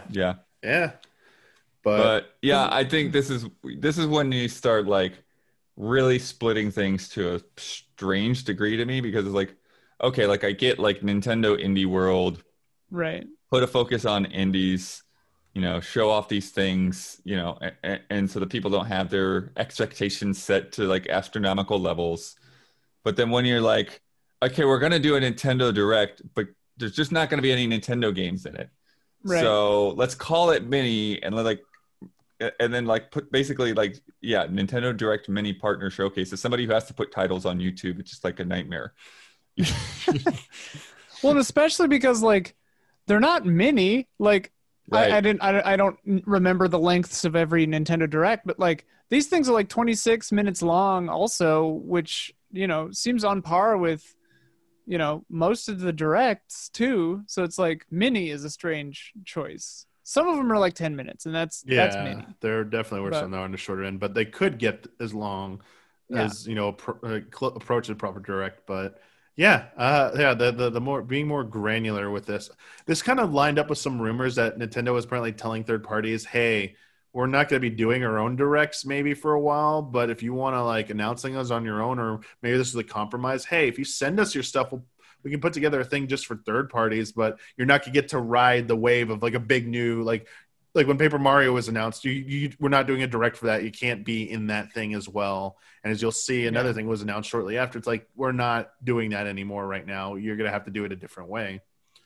So, and I think that's totally right. And I think that is evidence of two things. That thing we were talking about before about maybe announcing things with smaller window before release, and then that COVID impacted a lot of games and stuff that was announced, Breath of the Wild 2, whatever, and things that haven't been announced yet, like Odyssey 2 or whatever, have been delayed, Odyssey 2. And so, like, I think it just shows that Nintendo doesn't have much this year by way of those first-party big boys. Yeah. And so they're just like, this is a compromise. I think that, too. I think it's definitely the case. There's one more part of this tale before I pose the question about the future of Nintendo announcements, a different thing they did later. But moving into August, we did get another one of these kind of out of nowhere announcements. Pikmin 3 Deluxe was announced as well in its own isolated little announcement trailer and in social media support. This had also been rumored for many months. People had found some stuff pointing that this was probably coming. We covered it on a previous episode of Friend Code. This is the first Pikmin game I've dove into and now love it. I was like, yes, Pikmin 3. Yeah. Nice. I'm going to go play 2 and 1 now at some point as soon as I can because I'm on board the Pikmin train.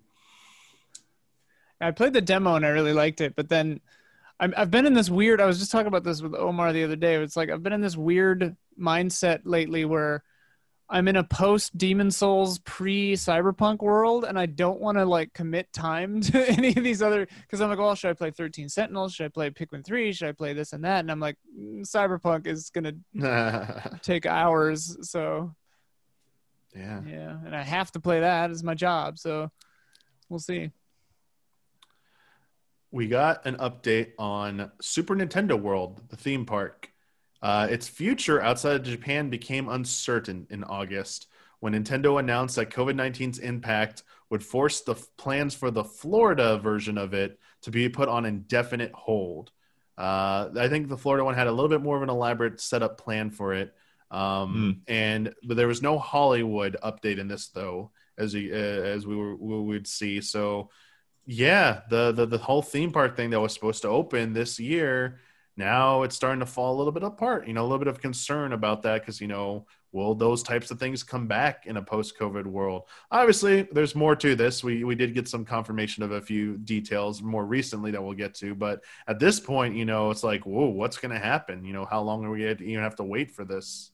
Lots of questions circling theme parks and in-person attractions.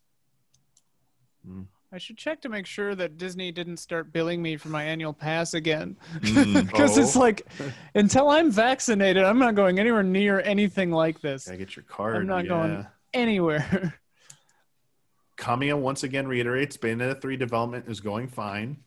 Yes. Good. We got our first quarter financial report from Nintendo for fiscal year 2021. The Switch reached 61 million units sold. Pokemon Sword and Shield became the third best-selling mainline Pokemon game, and Animal Crossing surpassed 22 million units sold.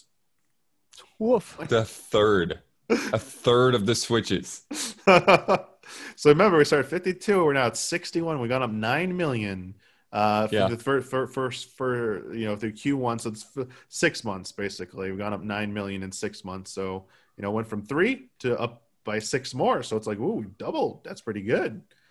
Yeah. Then again, Animal Crossing just breaking records left and right here, just, continuing. And then as we talked about earlier about some people criticizing Sword and Shield before it came out, their best-selling mainline Pokemon game has a realistic chance to go on to reach even higher than that. Who knows? We'll have to it's just going to make everyone more frustrated.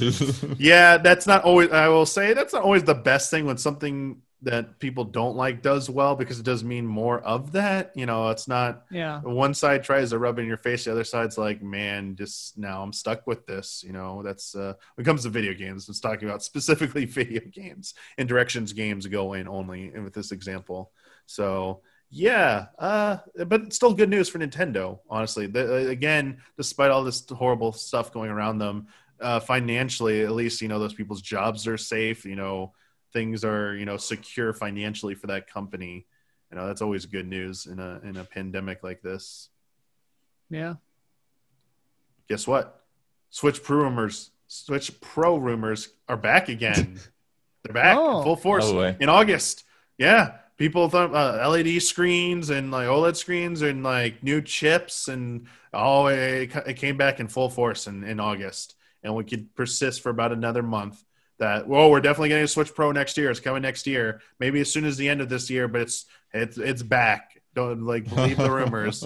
Just wanted to say Switch Pro didn't go away this year. The rumors stayed. They just took a little bit of a nap, and then they came back and they woke up cranky, and they're ready for their Let's go.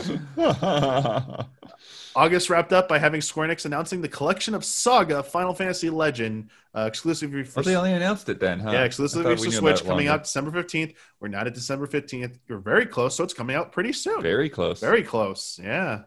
That title breaks my brain. Yeah, collection of Saga Final Fantasy Legend. It's like none of those are the actual, like, an actual name of a thing. Collection of Saga Final Fantasy Legend. It's like, well, all right. So Yeah. yeah. I mean, you might already know this, Ian. So Saga Saga's a different, yeah. is the name of the franchise that came about later on. But when they originally released them in the US, they were just like riding the Final Fantasy coattails. So the first 3 Saga games, I think, were billed as Final Fantasy Legend. Oh. And it wasn't until the console games started coming out that they renamed it to the series to Saga. Huh. So they're trying the best of Works both for worlds. comic books, I yeah, guess. it's the best of both worlds there. You know, if only Kingdom Hearts had stories about practical reasons why they were named the way they were, like this was, you know. But it's okay. Moving into September, we get a positive for consumers. The Switch eShop finally started allowing you to cancel pre-orders up to 7 days before a game's release. Previously, you know, this was a problem. Up to 7. Wait. So if a game comes, so let's go with Saga, Collection of So Saga. if a game Final is Fantasy. within a week, you can't cancel it. Yeah, Still? so it's not. I think that's because that's when it preloads. Something about, I think. Maybe. I know they've argued preloading to get out of it in Europe about the cancellation stuff. But yeah, Okay. December 15th, there was a collection of Saga, Final Fantasy Legends coming out. You have until December 8th to cancel your pre-order if you pre-ordered it. Otherwise, that is going on your credit card or PayPal account. That's feels- Tamari. That feels like it feels like a bad half step. It's, yeah. And when I said positive, You haven't gotten there yet. You have not gotten there yet. I'm Exactly. sorry. I'm being very facetious here, where it's like this is dumb. Not only should you be able to return it up to the point of purchase, it should just be like Steam, where they have an internal metric about how long a game is, and if you played over a certain percent, you're past the point of a refund. You played more than 2 hours, you can't get a refund on this game. It should be that. It should be up until past when you're actually playing it. Like, this game is not for me. Give me a refund, man. This is like false advertising or whatever you think you want to call it. Like, I think that's fair. Because like Especially for reviews an aren't eShop game. Yeah. very often. The reviews aren't out within 7 days a lot of the Right. time. So it's like, and especially for something like Crystal Chronicles Remastered, right? We're like, hey, I don't know why I wouldn't be into that. And then the reviews come out and you find out like, hey, this thing is busted and stupid. Exactly. And then, you know, like, oh, I got to cancel my pre-order. Oh, too bad. Too late. Yeah. Weird. Yeah, I agree with not how the good. system works. It's kind of like needs to be that way until things change, at least. But yeah. By the way, as a heads up, September ended up being pretty much like the past few Septembers of Nintendo. Lots of big announcements. Lots of big things happened in September. In fact, for this year, September was pretty much their E3 month. All the big announcements happened in September, starting with the final piece of our Nintendo Direct trilogy here about the different directions they've gone with. They've gone with, you know, just individual trailers released, partner mini directs, and now you get the Super Mario 35th Anniversary Direct, a direct specifically for this announcement, which included the long final confirmation of the long-rumored Super Mario 3D All-Stars, including Super Mario 64, Super Mario Sunshine, only Super Mario Galaxy, no Galaxy 2. Nintendo doesn't exist to Nintendo. We got the announcement of Super Mario 3D World plus Bowser's Fury coming out next year, an enhanced port of the Wii U game. Mario Kart Live Home Circuit, a physical toy that Ian did a really awesome, easy update about that you should check Thanks. out. Yeah. It's pretty fun for a couple hours. Super Mario 35, Nintendo's Battle Royale for classic Super Mario Brothers, which I played that like one day. I played it for one pretty match. fun for a couple hours. I played it for one match, and it penalized me for taking shortcuts, and I was like, I'm out. You're not rewarding me for doing shortcuts? Goodbye, game. How did it penalize you for taking shortcuts? In World 1 2, I went up to the top, like breaking the bricks like you do, and run across the top. I got and my time kept ticking down, and I didn't get any. You kill enemies, like, boost your time. There was nothing to boost my time up there, so I lost a lot of time up there. So even though I went faster, I lost too much time by not gaining time and stuff. You're playing a different game. I know. That's I was very that's not what disappointed this in game that. is about. I was very disappointed in that. I know. I'm just being stupid there. Super Mario All-Stars came out for SNES Online Catalog, free edition there. And finally, Game & Watch Super Mario Brothers. All of that announced in this big, massive Mario 35th Anniversary Direct. And yes, that's a lot there. That's pretty much like the big event of the year, I think, for them. Was this was supposed to be their big blowout probably earlier in the year, and wow, a lot of stuff. Yeah, you already talked about the Mario Kart live home circuit, Ian.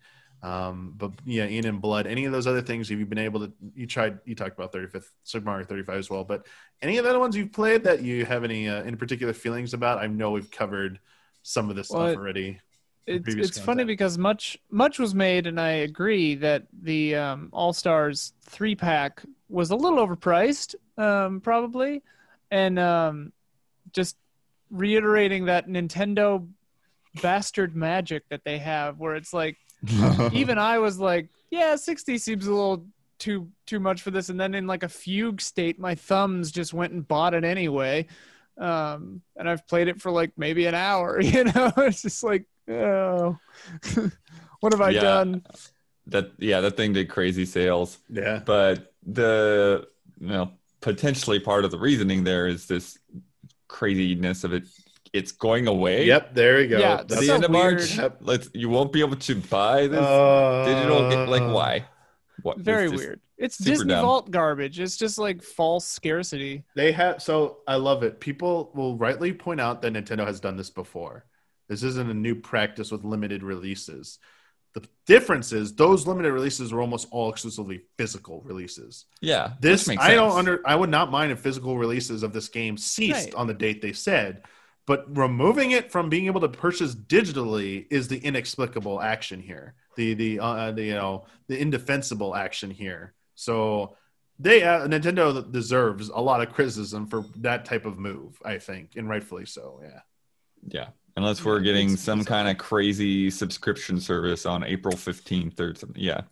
Yeah. I feel like communication would have helped more. And I understand Nintendo likes to be secret about plans, but heck, even just saying like at that point, those games will be sold individually without the bonus features or something. It's like they do that with $29.99 each. Right. I Probably. don't know. Yeah, I mean, I've gone over my. We can invert camera now, though. Yeah, we got some updates. They finally fixed. I'm very happy. They fixed Super Mario 64. They added GameCube controller support to Sunshine. It's like, okay, that is actually even bigger. Yeah, we're starting to get to where you should have been at launch, but this is Nintendo. Just like we talked about with Animal Crossing, slow and steady. They'll maybe get there at some point. We'll have to see. Did you guys talk about on the podcast that scientific research about why people invert video game controls? Did you see that? We mentioned it. Yep. I saw the headline. I didn't really look into it too much, but I just assumed that it confirmed that you're crazy. Okay. No, it's more about it's more about it's kind of like became like a launching pad. Like there was just like some Twitter thing that went back and forth, and people found it fascinating, and so like now they're like it's become the impetus to start this study and like figure out how different people's like cognition and perception works. Interesting. More research is needed. More research needed. Always no more research is needed. Nintendo probably can afford more research than anything they want after they announced that their stock value hit the highest it had ever hit in it hit a 12-year high. And it nearly matched the high level it hit back during the Wii DS era, like the pinnacle of that point, where Wii was like a phenomenon, sold out for years. It's back to nearly those levels. That is how well this one line I think illustrates how well Nintendo has done this year. Is that their investors are very happy with the performance of the game, of their games and their hardware. So they are definitely doing extremely well. And they've done it with like 3 or 4 not even new first-party titles. Yeah, we haven't gone over all the releases yet. It's basically Animal Crossing. The biggest one is like Animal Crossing so far has been the biggest one that would have impacted that, and that's a large reason. Animal Crossing is their biggest game of the year by far. Oh, for sure. So for all those Mario announcements, Nintendo's like, you know what? We have some other series besides Mario. We have something called The Legend of Zelda. And near the middle of the month, they also announced something called Hyrule Warriors Age of Calamity. next installment of the Warrior series, except it's going to serve as a game that takes place 100 years before the events of Breath of the Wild. Nintendo treating it and acting like it's going to be an official part of the Breath of the Wild storyline and canon, and looks everything like Breath of the Wild. You're going to play as the champions, everything like that. So came out of nowhere, big surprise. I thought we were getting Breath of the Wild 2. I saw the announcement, like, here we go, baby, Breath of the Wild 2, and that bait and switch. I was like, oh yeah. Which by the way, I'm calling it now. I'm expecting another bait and switch on the Game Awards this week. Yeah, if you're watching this early, it'll be probably tomorrow. Ooh, yeah. If you're watching this after, you'll probably be able to say if I was right or wrong by now. They're going to pull a bait and switch. They're going to show off something that looks like the Breath of the Wild 2 trailer, but it's just DLC for Hyrule Warriors Age of Calamity. Don't worry. And I'm going to be very upset about that. Seems a little soon for DLC, but who knows? Yeah. Or it could be, not we really. could have like a bridge chapter, right? Something like Oh, yeah. we head underground for a bit. Yeah, we'll have to see what they have planned. By the way, if you watch the Bloodworth. most recent episode of Friend Code, we do talk a lot about what we think the DLC might be with some evidence to back it up. Should go check that out as well. It's gonna be one hell of a Game Awards with Silent Hill. Yeah. And the Switch Pro just shadow dropping. Switch Pro shadow dropping. Hardware. Keely gonna pull it out. Metal Gear Solid game. Yeah. Cyberpunk on GTA Switch, 6. Yeah, Yeah, remember, everything. the hint was CD Projekt Red said they wouldn't roll it out yet. Back in the beginning of the year, they actually said that. They're not rolling it out. They'll stream to it or Yeah, something. though, I mean, we're almost to that point. That covered. Grasshopper announced that No More Heroes 3 would be officially delayed to 2021 due to COVID-19. Grasshopper Manufacturer, please. Oh, sorry, Grasshopper Manufacturer. Thank you, Suda51. That's like my favorite company name. It's a great logo too. Great. I love That's it. a really Yeah, I cool love logo. it. Very, very regal, I think. No More Heroes 3 would be delayed to 2021 due to COVID-19's impact on the game's development. People have been like, it'd been announced as a 2020 title. People are like, where is it? Where is it? We're getting all these big game announcements and we got these partner showcases. Is it going to happen? And like, it's not happening this year. We're sorry. A funny footnote here. Nintendo had a corporate management policy briefing, which people didn't really expect anything to come out of it. But in one of their slides, Nintendo made its first official public reference to next-gen hardware. In one of its flowcharts, it pointed switch forward for software, and it said next-gen hardware. And people were like, here we go. No, just wanted Switch Pro. Switch 2, here we go. But Switch 4. Switch 4. They should call it Switch 4. Switch for all. Switch for all. Company might check now, Nintendo. But in more important news, the NES Online Catalog update for the month, Donkey Kong Country 2, Mario Super Picross, The Peacekeepers, and Scat for NES. First three for SNES, the last one for NES. But Donkey Kong Country 2, man. Both those games, went through, replayed them, fully completed them. Love it. Had a great time. Beautiful. I jumped into the Mario Super Picross because that had never been released here. That was Japanese. And it's very Japanese. It's hilariously Japanese because the first few things that you're solving, you're just spelling out like the title of the game, but it's all in katakana. So nobody that's playing this, unless you've studied a little bit, has any idea what the crap they're doing. What are you talking about this blood? I was like, oh, okay, sure. And then you have like there's this Wario side of the game too, with like the puzzles are just kind of like light trolls and like almost like pictorial satire of puzzle games. It's weird. I need to put more time into it. Yes. But the thing is like Picross is my airplane game, and I haven't been on airplanes. So what the crap? Can't do anything. It's not going. Oh, hopefully it's not going anywhere. You never know, right. Nintendo. Well, maybe it's. Hopefully it'll still be there for you when you get back on a plane.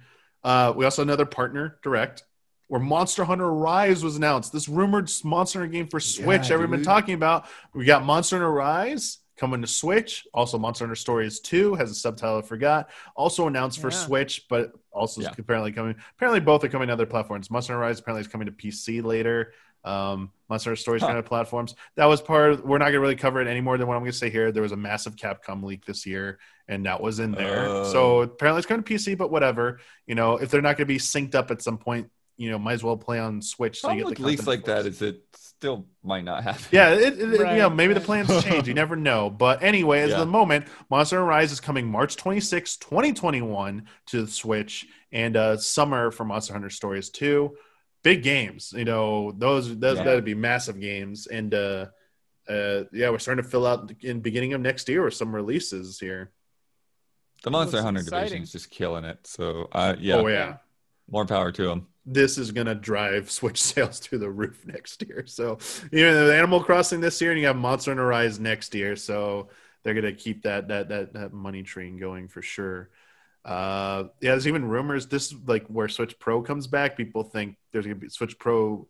Perfect optimal timing is to come out around Monster Hunter Rise. So I'd keep my eye on that. And I'm curious too how hungry Japan is for Monster Hunter right now, because I'm sure there's a lot of dedicated players that are playing on console, but the portable market is so much bigger, and they haven't had anything really to go on for quite a while.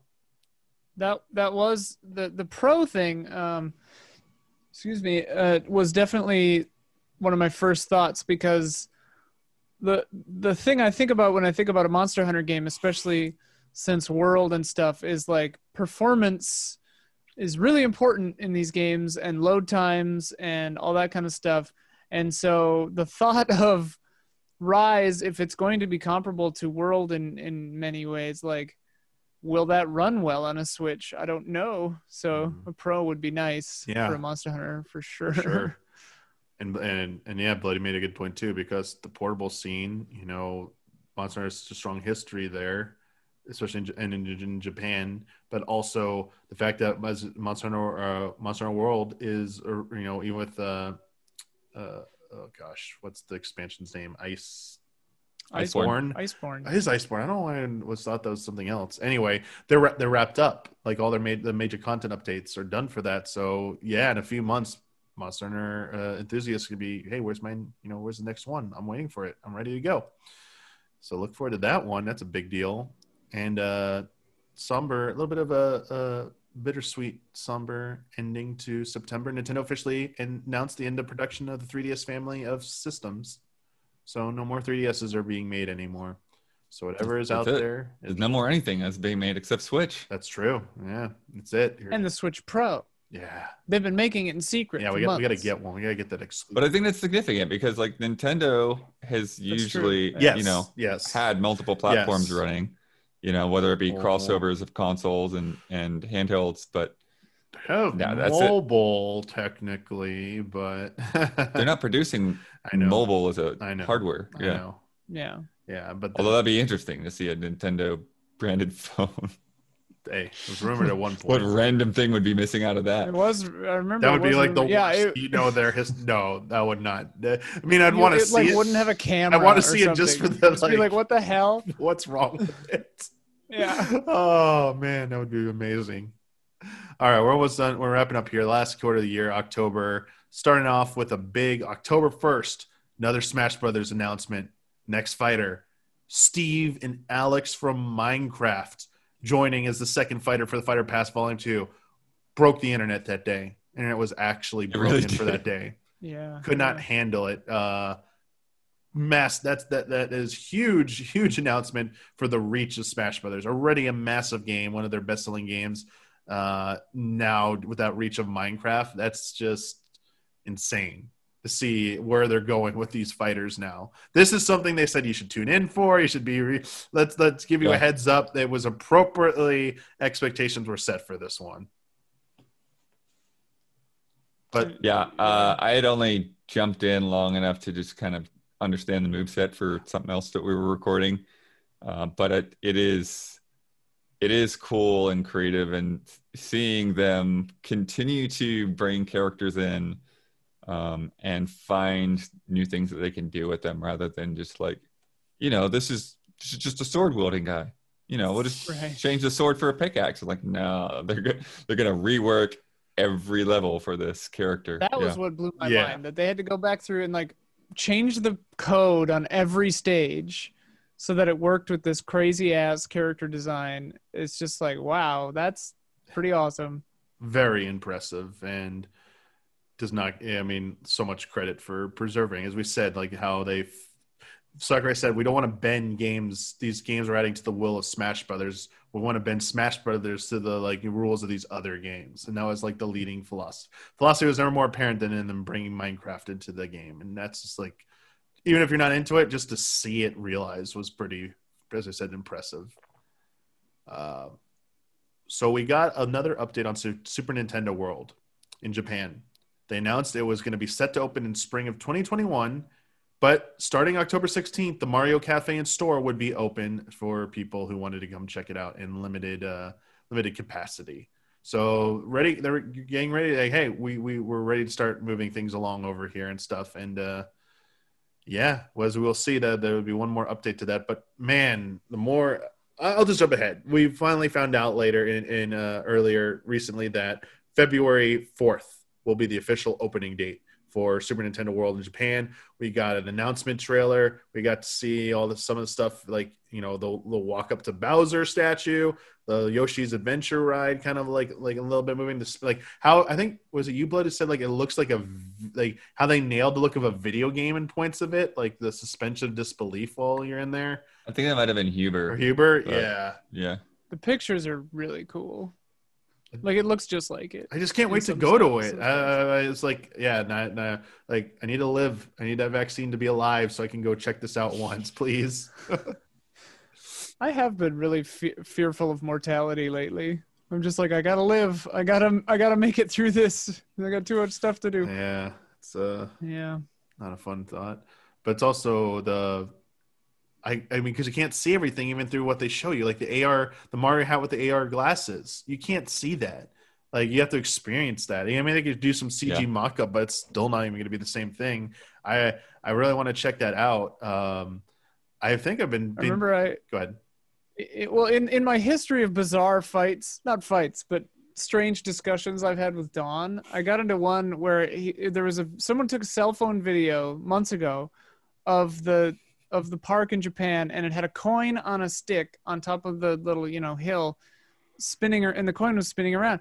And I was like, oh, cool that they have the little models of the coins on the sticks so that they're automated, animatronics, whatever. And he goes, well, no, that's AR. And I'm like, what?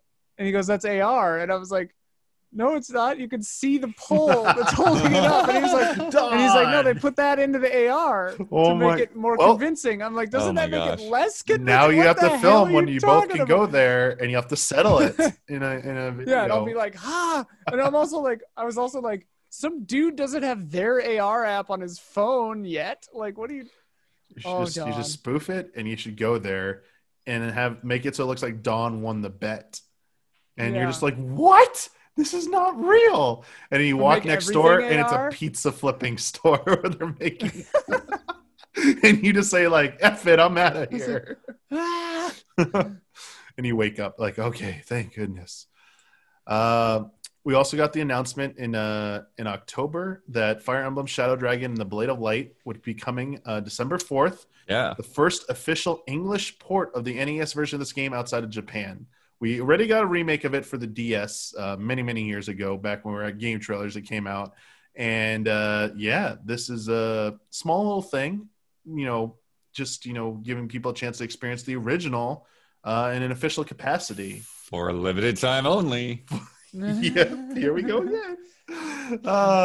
This is even more bizarre to me, because this is such a, like, why would you go through the effort? This amount of effort to translate a game like Fire Emblem. Right. Like, I know there's less text on the NES, but good grief. Yeah. And then say it'll be gone at the end of March. That one, I feel, I don't know. I mean, the timing of March makes me think it's because of, financial reports. I already speculated on the past episode Friend Code, but it doesn't make a lot of sense. Well, honestly. The fact that both this and Mario don't get the same amount of time in the sun, they both end in March, right? Yeah. So it's like, are they activating some other kind of model in March where these games become part of a subscription thing, or like what's going on? Or are they just crazy weirdos? Like, Nintendo you never being know. Nintendo. You never know the It's answer. pretty cheap though, right? What's It's the like price on it again? $4.99 or $5.99, I $3.99. think. Something. Yeah. Yeah, $5.99, I think. We also got the final partner showcase of the year. A lot of stuff was talked about here. I think we got Bravely Default 2 officially delayed to February 26th of next year. They apologized for that. People are expecting it to hit this year. No More Heroes 3, which had already been delayed. We got an update on that, where they announced that both 1 and 2, No More Heroes 1 and 2, were coming to Switch immediately. Right. We also got the announcement of cloud versions of Control and Hitman 3. And Yeah, Nintendo, those are crazy. yeah, Nintendo announced a new structure for their cloud games, indicating that likely more are coming in the future, that you could try it out for a little while for free, and then it's going to prompt you to go ahead and buy the game. And we talked about a little bit, having tried it out, in the performance mode, basically it works pretty decently if you have a decent internet connection. I was pretty impressed with being able to play it. Seems like a better direction to go than just trying to do a straight port. Yeah. Yeah. They'd been doing this in Japan here and there for some time, but it's the first time. These are the first games that we've seen roll out in the US. And yeah, I think it's interesting. I think it's probably one of the better, arguments for cloud gaming. I think this and demos. Demos is the other one. It's like, yeah, dude, just give me them hot demos. I'll stream that. Oh yeah, need more demos. Yeah, there's also been people think that Resident Evil 3 is coming to the service because people found a reference to it in one of the files that points to an eShop, which makes sense if it's going to be the cloud version, actually. Right. So I wouldn't be too surprised by that. But because Resident Evil 7 was in Japan. Yep. It was the first one of these, if I recall. And there's one other game, Assassin's Creed, right? Assassin's Creed. Yeah, Assassin's Creed. Was it Origins? Was it their Odyssey or Origins? One of the Odyssey two. or Origins. Yeah, I don't remember. But I expect this is also not just only. I feel like this might just be a solution they're going for, because if they do Switch Pro, there might be some games that come physically out on Switch Pro that might not be able to run on the normal Switch vanilla. And so a cloud version will be your alternative for maybe that. Got it. Or something like that. Or maybe, and also it's just like a way for, even if the Switch Pro is not powerful enough, some of these PS5, Xbox Series X high-end games, just put a cloud version on Switch. You're good. You don't have to worry about this high-end port effort to bring it to there. So Cyberpunk will probably be coming to Switch at some point through a cloud version. It's true. It's on Stadia. Yeah, don't worry. It's going to come in the near future. Watch. All right, moving into November. So remember, we started at 52 million for the Switch lifetime sales. In November, we find out that Switch has officially hit 68 million units. So it's going by 16 million units in just 9 months, officially surpassing the lifetime sales of the Nintendo Entertainment System. So on its on its historic chart, going up and up and up. It's now it's approaching some of the now it's going after the biggest ones. So it's now got a long trek to surpass on the Wii, the DS, the PlayStation 2, the PlayStation 4. It's got a little bit of a ways to go for those, but with its momentum, it's not out of the realm of possibility that it could do it, by the end of all of this. So we'll have to see. Also in sales data, Fire Emblem Three Houses became the best-selling game in the series as well. Past Awakening. Yep. So very, very good to hear about that. So expect more Fire Emblem, lots more Fire Emblem as it keeps doing well. Blood, you might be able to speak to this the most, since I have very little experience, but I appreciate what this game did. We got a sequel to a cult favorite. Neo: The World Ends With You was announced for summer of 2021. I understand it's a multi-platform release, not Nintendo exclusive, but the original originated on the Nintendo DS, was a very unique style of game. So seeing, that series getting another chance, I imagine that makes you feel pretty good. Well, that series becoming a series. Yeah, that too. And then as you mentioned, the DS, control scheme was very tailored around that hardware.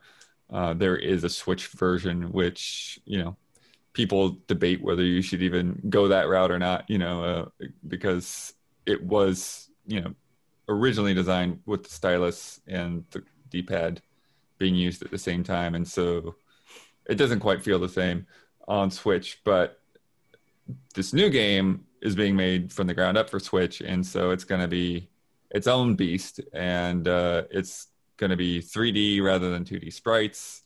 And it's just, it's going to be very curious how they choose to go about continuing this, and what elements feel like they translate into this new gameplay style. Yeah, it's probably gonna be the one I jump into the series with too when it finally comes out. Though I'm not entirely sure what platform I'm probably gonna play it on. From the initial trailer, it doesn't look too graphically intense, so I don't know if I'd be getting much of a benefit from playing it on a PS4/PS5, like, you know, backwards compatible, versus just being able to play it on the go on the Switch. So I'm kind of leaning towards getting it on the Switch when it finally comes out and checking out that And World Ends With You. What's going on with that? This one I put on here because I think it's indicative of potentially another direction change with software releases, especially for Switch, and potentially an impact of COVID-19. There was a bunch of brouhaha over Doom Eternal. People thinking it was getting canceled originally because it was being delisted from shop pages on major websites. But then they confirmed that it was just going digital only. There wouldn't be a physical release of that. And I think that's mostly a byproduct of COVID-19, that you're seeing digital sales surge. You're seeing buying habits and trends shift, like being pushed ahead of schedule towards that inevitable conclusion that majority of sales will eventually be digital. It's already here now. Like, I think Animal Crossing was like about 50% of sales were digital in like its first month. And they were saying that they were seeing that trend continue, though they attributed it to COVID-19, and they'd have to reevaluate once things return back to normal. So I think that you might see this. You know, there might be some other reasons. Maybe it's cost of manufacturing. The profit margins were just a little too thin to hit, that they decided. Yeah, Switch in particular is high manufacturing costs. So. Yeah, so that's part of it. But I also think COVID did impact it a little bit. Said, hey, they'll still sell well digitally. Let's just throw it digital only. You know, save some money on production costs. The Pokemon Company announced that they have very special plans for the 25th anniversary of Pokemon in 2021.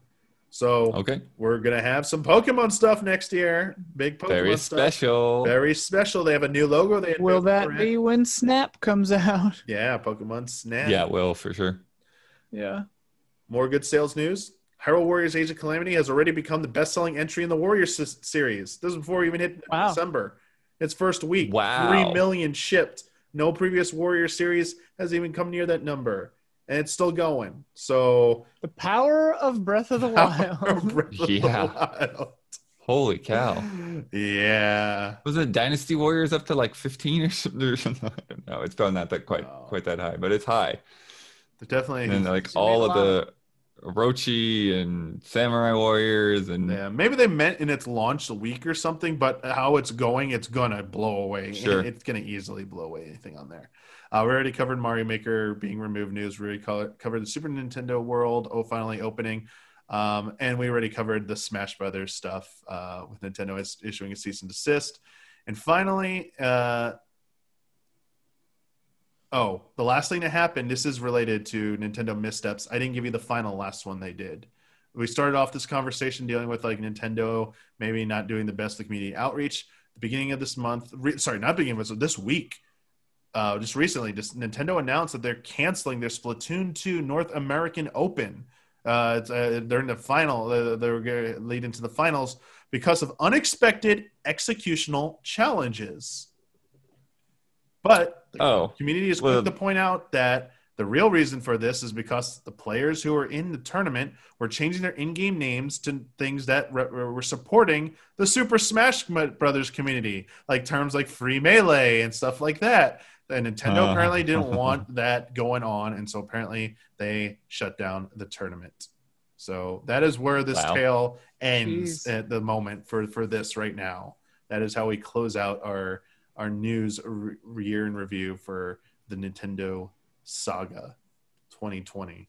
I don't know if there's anything we didn't talk about that you wanted to talk about. I will say there were some releases we didn't hit. January 17th was Tokyo Mirage Sessions. Sharp FE Encore. I need to really play that game. I own both versions. I still have not played it. I feel really bad about that. February 13th, Fire Emblem 3S's Cindered Shadows DLC came out. Did a whole episode of Friend Code on that. It was okay DLC, I thought. I don't know if you got to play it at all, Ian, or... I played a decent amount of it. I didn't finish the story of it. Yeah. The Ashen Wolves and a hidden fourth School, Yeah. yeah.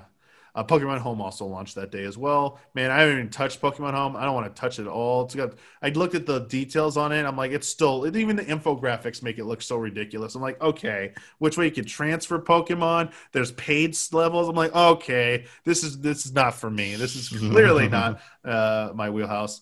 March 6th, Pokemon Mystery Dungeon Rescue Team DX came out. I played one of those for review back at Game Trailers, like Mystery of Time or something.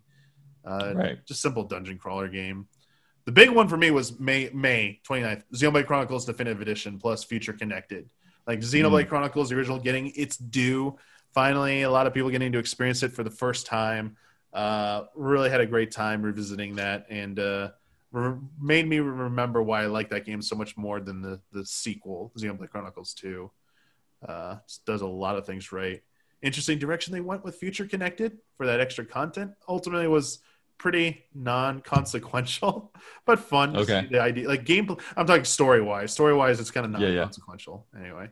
Did either of you try out Clubhouse Games 51 Worldwide Classics in June? Yeah. That was one of the ones I wrote down a few Switch games, and I liked it a lot. Yeah. It's good. I haven't tried it out. It seems like I mean, it is what it is. Okay. It's 51 classic tabletop games, probably half of which you'll play a lot of, and then the other ones are you're like, all right. all right. But I mean, it's pretty cool. I really liked it, and I jump into it here and there just to like play. Does it online or is it only local? I forget. Yeah, it has online, and it's kind of nice. What's a really nice thing about it is that like I have the full game.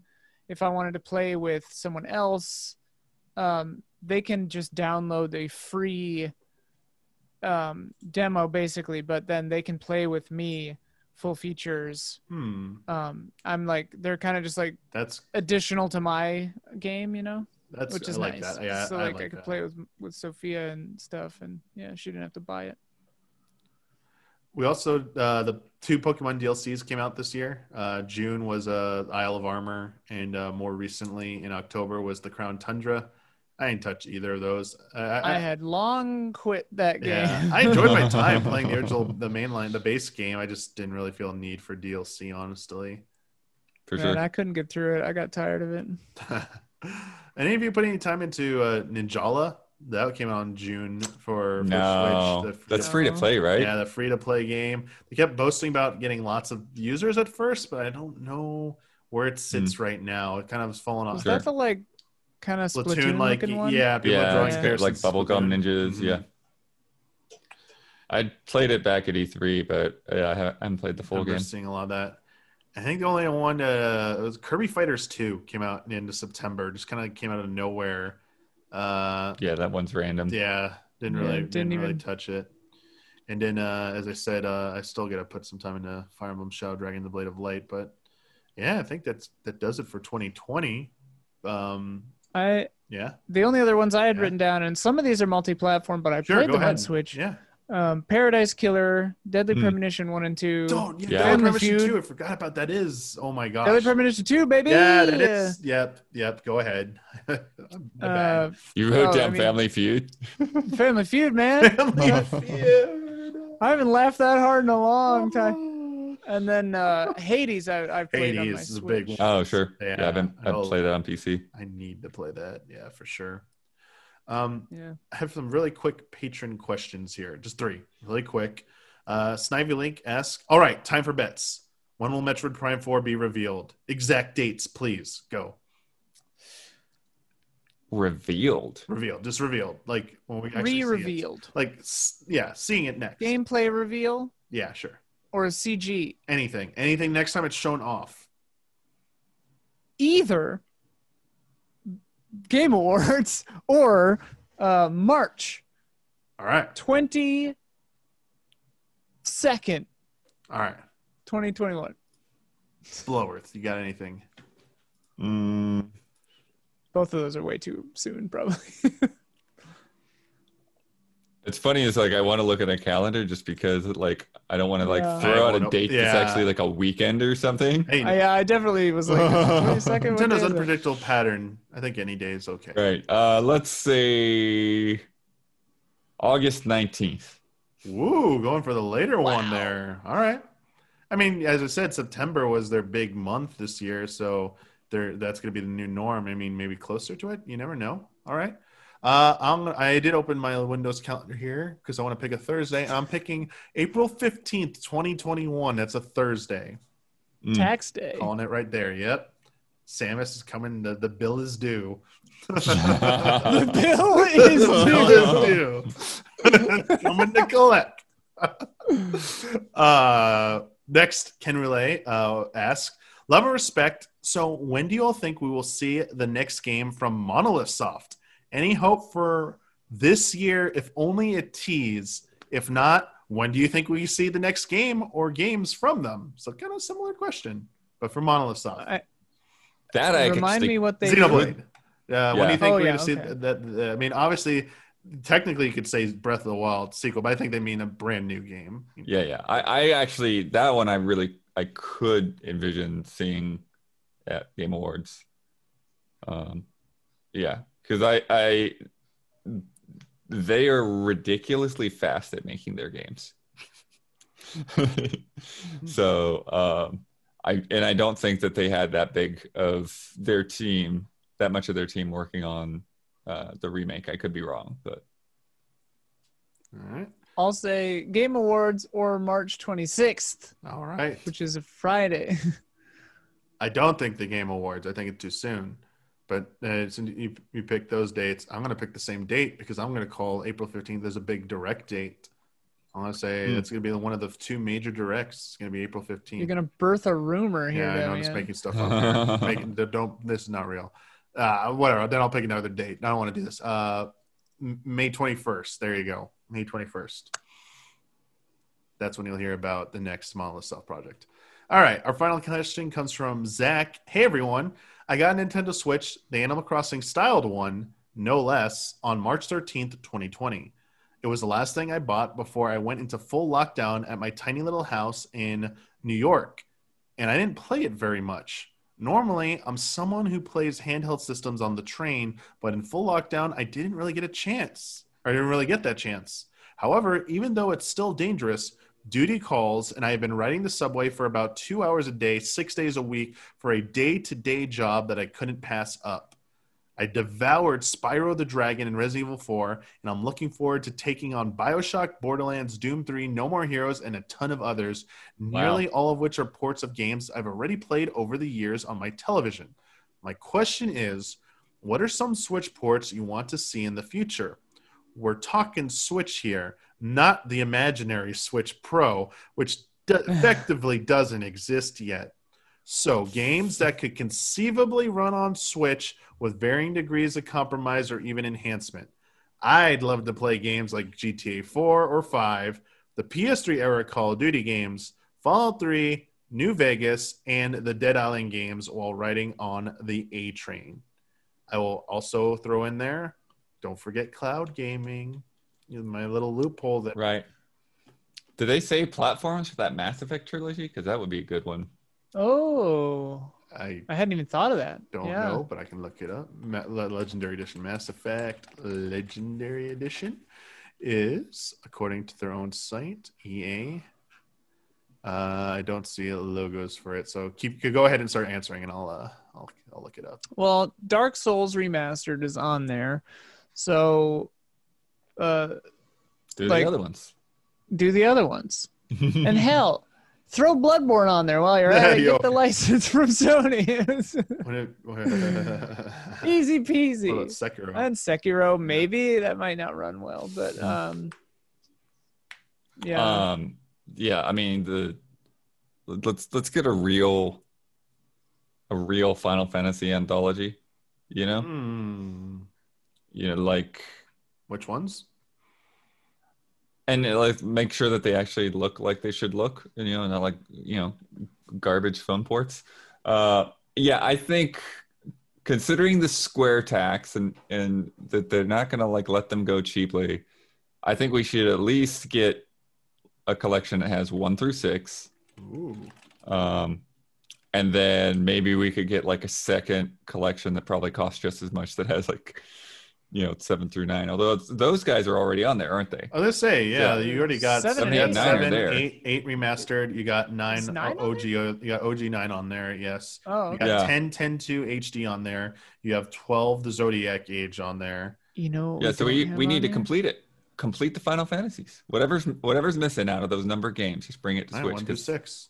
numbered because- games. Oh, What I about know, I Final know where you're going. Fantasy Tactics, Yeah. baby? There you go. That's my number 1 on Switch. Put that on Switch, and Parasite Eve, and Dino Crisis. Get Down Crisis on there. Took 'em all Legendary on there, Edition baby. is only announced for Windows, PlayStation 4, and Xbox One as of now. What's a PlayStation 4? I don't know. And I don't know what's an Xbox One. Where's the S? I don't Oh, know what those are. Where's the- I don't I know. got where's the one. X? What do you got, bud? Rare Replay, dude. Oh, yeah. Microsoft's all chummy. Yeah. Rare's good old friends with Nintendo. Lots of actual Nintendo titles in that collection. That is a good call. Yeah. Ooh, There's not much reason most of those games wouldn't play on that. for sure. So I do. While we're at it, put all the Sonics on there. Well, they have a Sonic Ages on there or something. I think. yeah, they do have a something few of on them. there, Quite a yeah. few of them. Really? I don't know. Like 1 and 2 and 3? Pretty sure, yes. So- Not 1 or 2 or 3, but 4. 4 Sonics. Sonic Ages or something, or Sonic. Well, if it's already on there, then Switch, yeah, it's like something on here, right? Sega Ages, Sonic the Hedgehog is on there. Sorry, so 1 is on there, and then there's Sonic Mania. So, and then there's Got it, Sega yep. Genesis Classics for Switch as well. oh, So there's some of the. well, all right then. Never mind. Yeah. When you say Final Fantasy Blood, 13, the 13 trilogy is not on Switch yet. It seems Oh, okay. obvious. So we've got a gap, and then we got the MMOs that aren't there. Yeah, the MMOs will never come to Switch, but Yeah.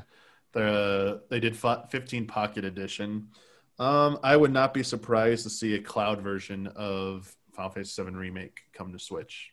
Because cloud, yeah. Cloud. Just can't resist passing up that opportunity. What else was I gonna say? There was one I had in the back of my head that I was just thinking that was going to be my main one before I thought of that one. But also, like, as I think of cloud, but Rare Replay, real quick, to say something about that, I think it would make really great. It'd be a really great addition to the Switch. Though Spencer did warn that they don't want to pass across a line where consumers are simply just asking, when's an Xbox game just gonna simply appear on Switch? They don't want to get to that point. They want consumers to still be buying stuff on their platforms first and foremost, and then they catch everyone else in that net of, oh, it also comes to Switch later. They don't want people actively thinking that's Yeah, like Rare Replay is like 5-6 years ago almost now. Yeah. I think That's it's fair old, yeah. game for that one for sure. But yeah, any of the new, like some of the newer games that came out this year that I'm thinking of, like Potentially better N64 emulators than Nintendo has. ooh. I'd be curious to see what a side-by-side is from some experts on those, because they put a lot of work in emulating those N64 games for that collection. Yeah, I mean, we joked about Cyberpunk. Getting a cloud version of that would be interesting. There's still a bunch of like Resident Evil games that aren't on there as well that I think should be added to it. Whether there could be physical releases or if you get into like RE2 remake, RE3 remake, like we talked about, RE3 remake probably is already getting a cloud version, but RE7, permanently adding RE7 back on, for outside of Japan. I mean, Assassin's Creed game. Was the Castlevania Requiem collection, that wasn't on Switch, right? That was just PlayStation. the one that has It's on a few different Symphony of things. the I don't Night? know. The one that's got Rondo and Symphony of the Night. Yeah, Symphony of the Night. It's not on Switch. Yeah, that could be cool. Just putting. It's on phone, for God's sake. Put Symphony of the Night on Right. Switch, please. Just put Symphony. Yeah. Well, another thing too, like I checked out that TurboGrafx 16 Mini earlier this year. It'd be interesting if something like that they're not going to manufacture forever became a digital version eventually. Yeah. I know Not sure one. what kind of barriers get in the way of that, but it would be cool. Persona 5 needs to come to Switch. Atlas made this whole big deal earlier this year about people show enough support, they won't rule out the possibility of porting Persona 5 over. We got Persona 5 Royal.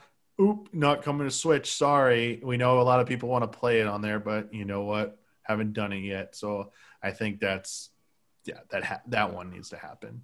Well, and 4 Golden was such a perfect fit for the Vita. So 5 Royal would be so good on Switch. Yeah. Any of the Yakuza games on Switch? No, have you seen that quote that's been going around?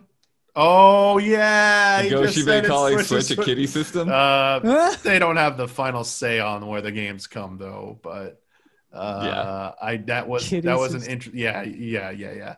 The man who put Monkey Ball on GameCube, throwing shade at Nintendo. Tony Hawk's Pro Skater. People are hoping that was going to come. I know Tony Hawk's Pro Skater 1 and 2. Oh sure. Crash Bandicoot 4 is definitely one that should come to Switch as well at some point, hopefully. Yeah. I mean, my philosophy is put everything on Switch. Yeah. Literally everything. Even if it runs hilariously poorly, throw it on the Switch. What could go wrong? What's wrong with it? Just do it. Go for it. Live a little. All right. I think that is going to do it for this episode of Friend Code. That is our 2020 year in review. Thank you, both of you, for joining me. Thank you to our $5 patrons for submitting your questions for consideration for episodes of Friend Code. If you'd like to submit questions for future episodes, you just gotta be a $5 patron. Also, as a $5 patron, you're part of our as a $5 patron, you're part of our early access tier, where you get episodes of some of our shows and podcasts a little bit early before they go public on YouTube. So thank you to all of our patrons who support us. For everyone else watching it on YouTube right now publicly, thank you for just watching your show and showing your support in that way. We have some shout outs for the month of December 2020. And I'll remind you both, it's been a while. On Friend Code, I just say the names, and at the end, we just say shout out together. No in cadence or anything like that. Just say shout cascade. Out. However you want to do it. No cascade, sorry. And for December, our shout outs are for El Thanis, Greg the Dark Knight Kettering, Caleb Togi Crawford, Nick, Stephen Thomason, and Jesse Blue. Shout out. Shout out. Thank you. Big crew this time. Yeah. Love it. Large crew. A large shout out Thank crew. you. But yeah, thank you so much for taking so much of your time out today for a little bit of a longer episode, just a little bit around 2-hour mark here, a little bit on the long end. But we had a lot, I'm surprised, we had a lot to talk about, and I think we got it done in a decent amount of time. And I had a lot of fun going down memory lane with both of you. Not all of it pleasant, obviously, in 2020, but some good highlights. Yeah. Yeah. Maybe. Yeah, well, and the thing is, with all this stuff getting pushed, I feel like there's gonna be like this flood, right? Like Nintendo's got all this stuff bunched up, and like either 2021 or 2022, it's just gonna be like we can't stop.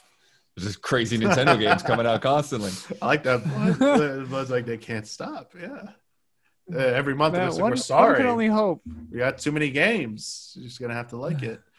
Video games. But yeah, we will hopefully be back. And we got the Game Awards coming up. So let me give you a quick update real quick before we start here. Sorry, what, bud? Oh, what? Oh, sorry, I thought you had something to say. This one quick note for logistics here. The next episode of Friend Code will actually be a Love and Respect episode because it's going to be landing the week of Christmas. So we're not going to record a regular episode that week. The episode after that will be our look at 2021 episode, which is all the stuff Bloodborne was just alluding to, might actually be in that episode. So that episode might be the ridiculous episode in the end. So we'll have to see. So be on the lookout for that. But yeah, thank you all of you. Stay safe. Enjoy your holidays, whatever you will be doing. And until next time, may the way of the hero lead to the Triforce.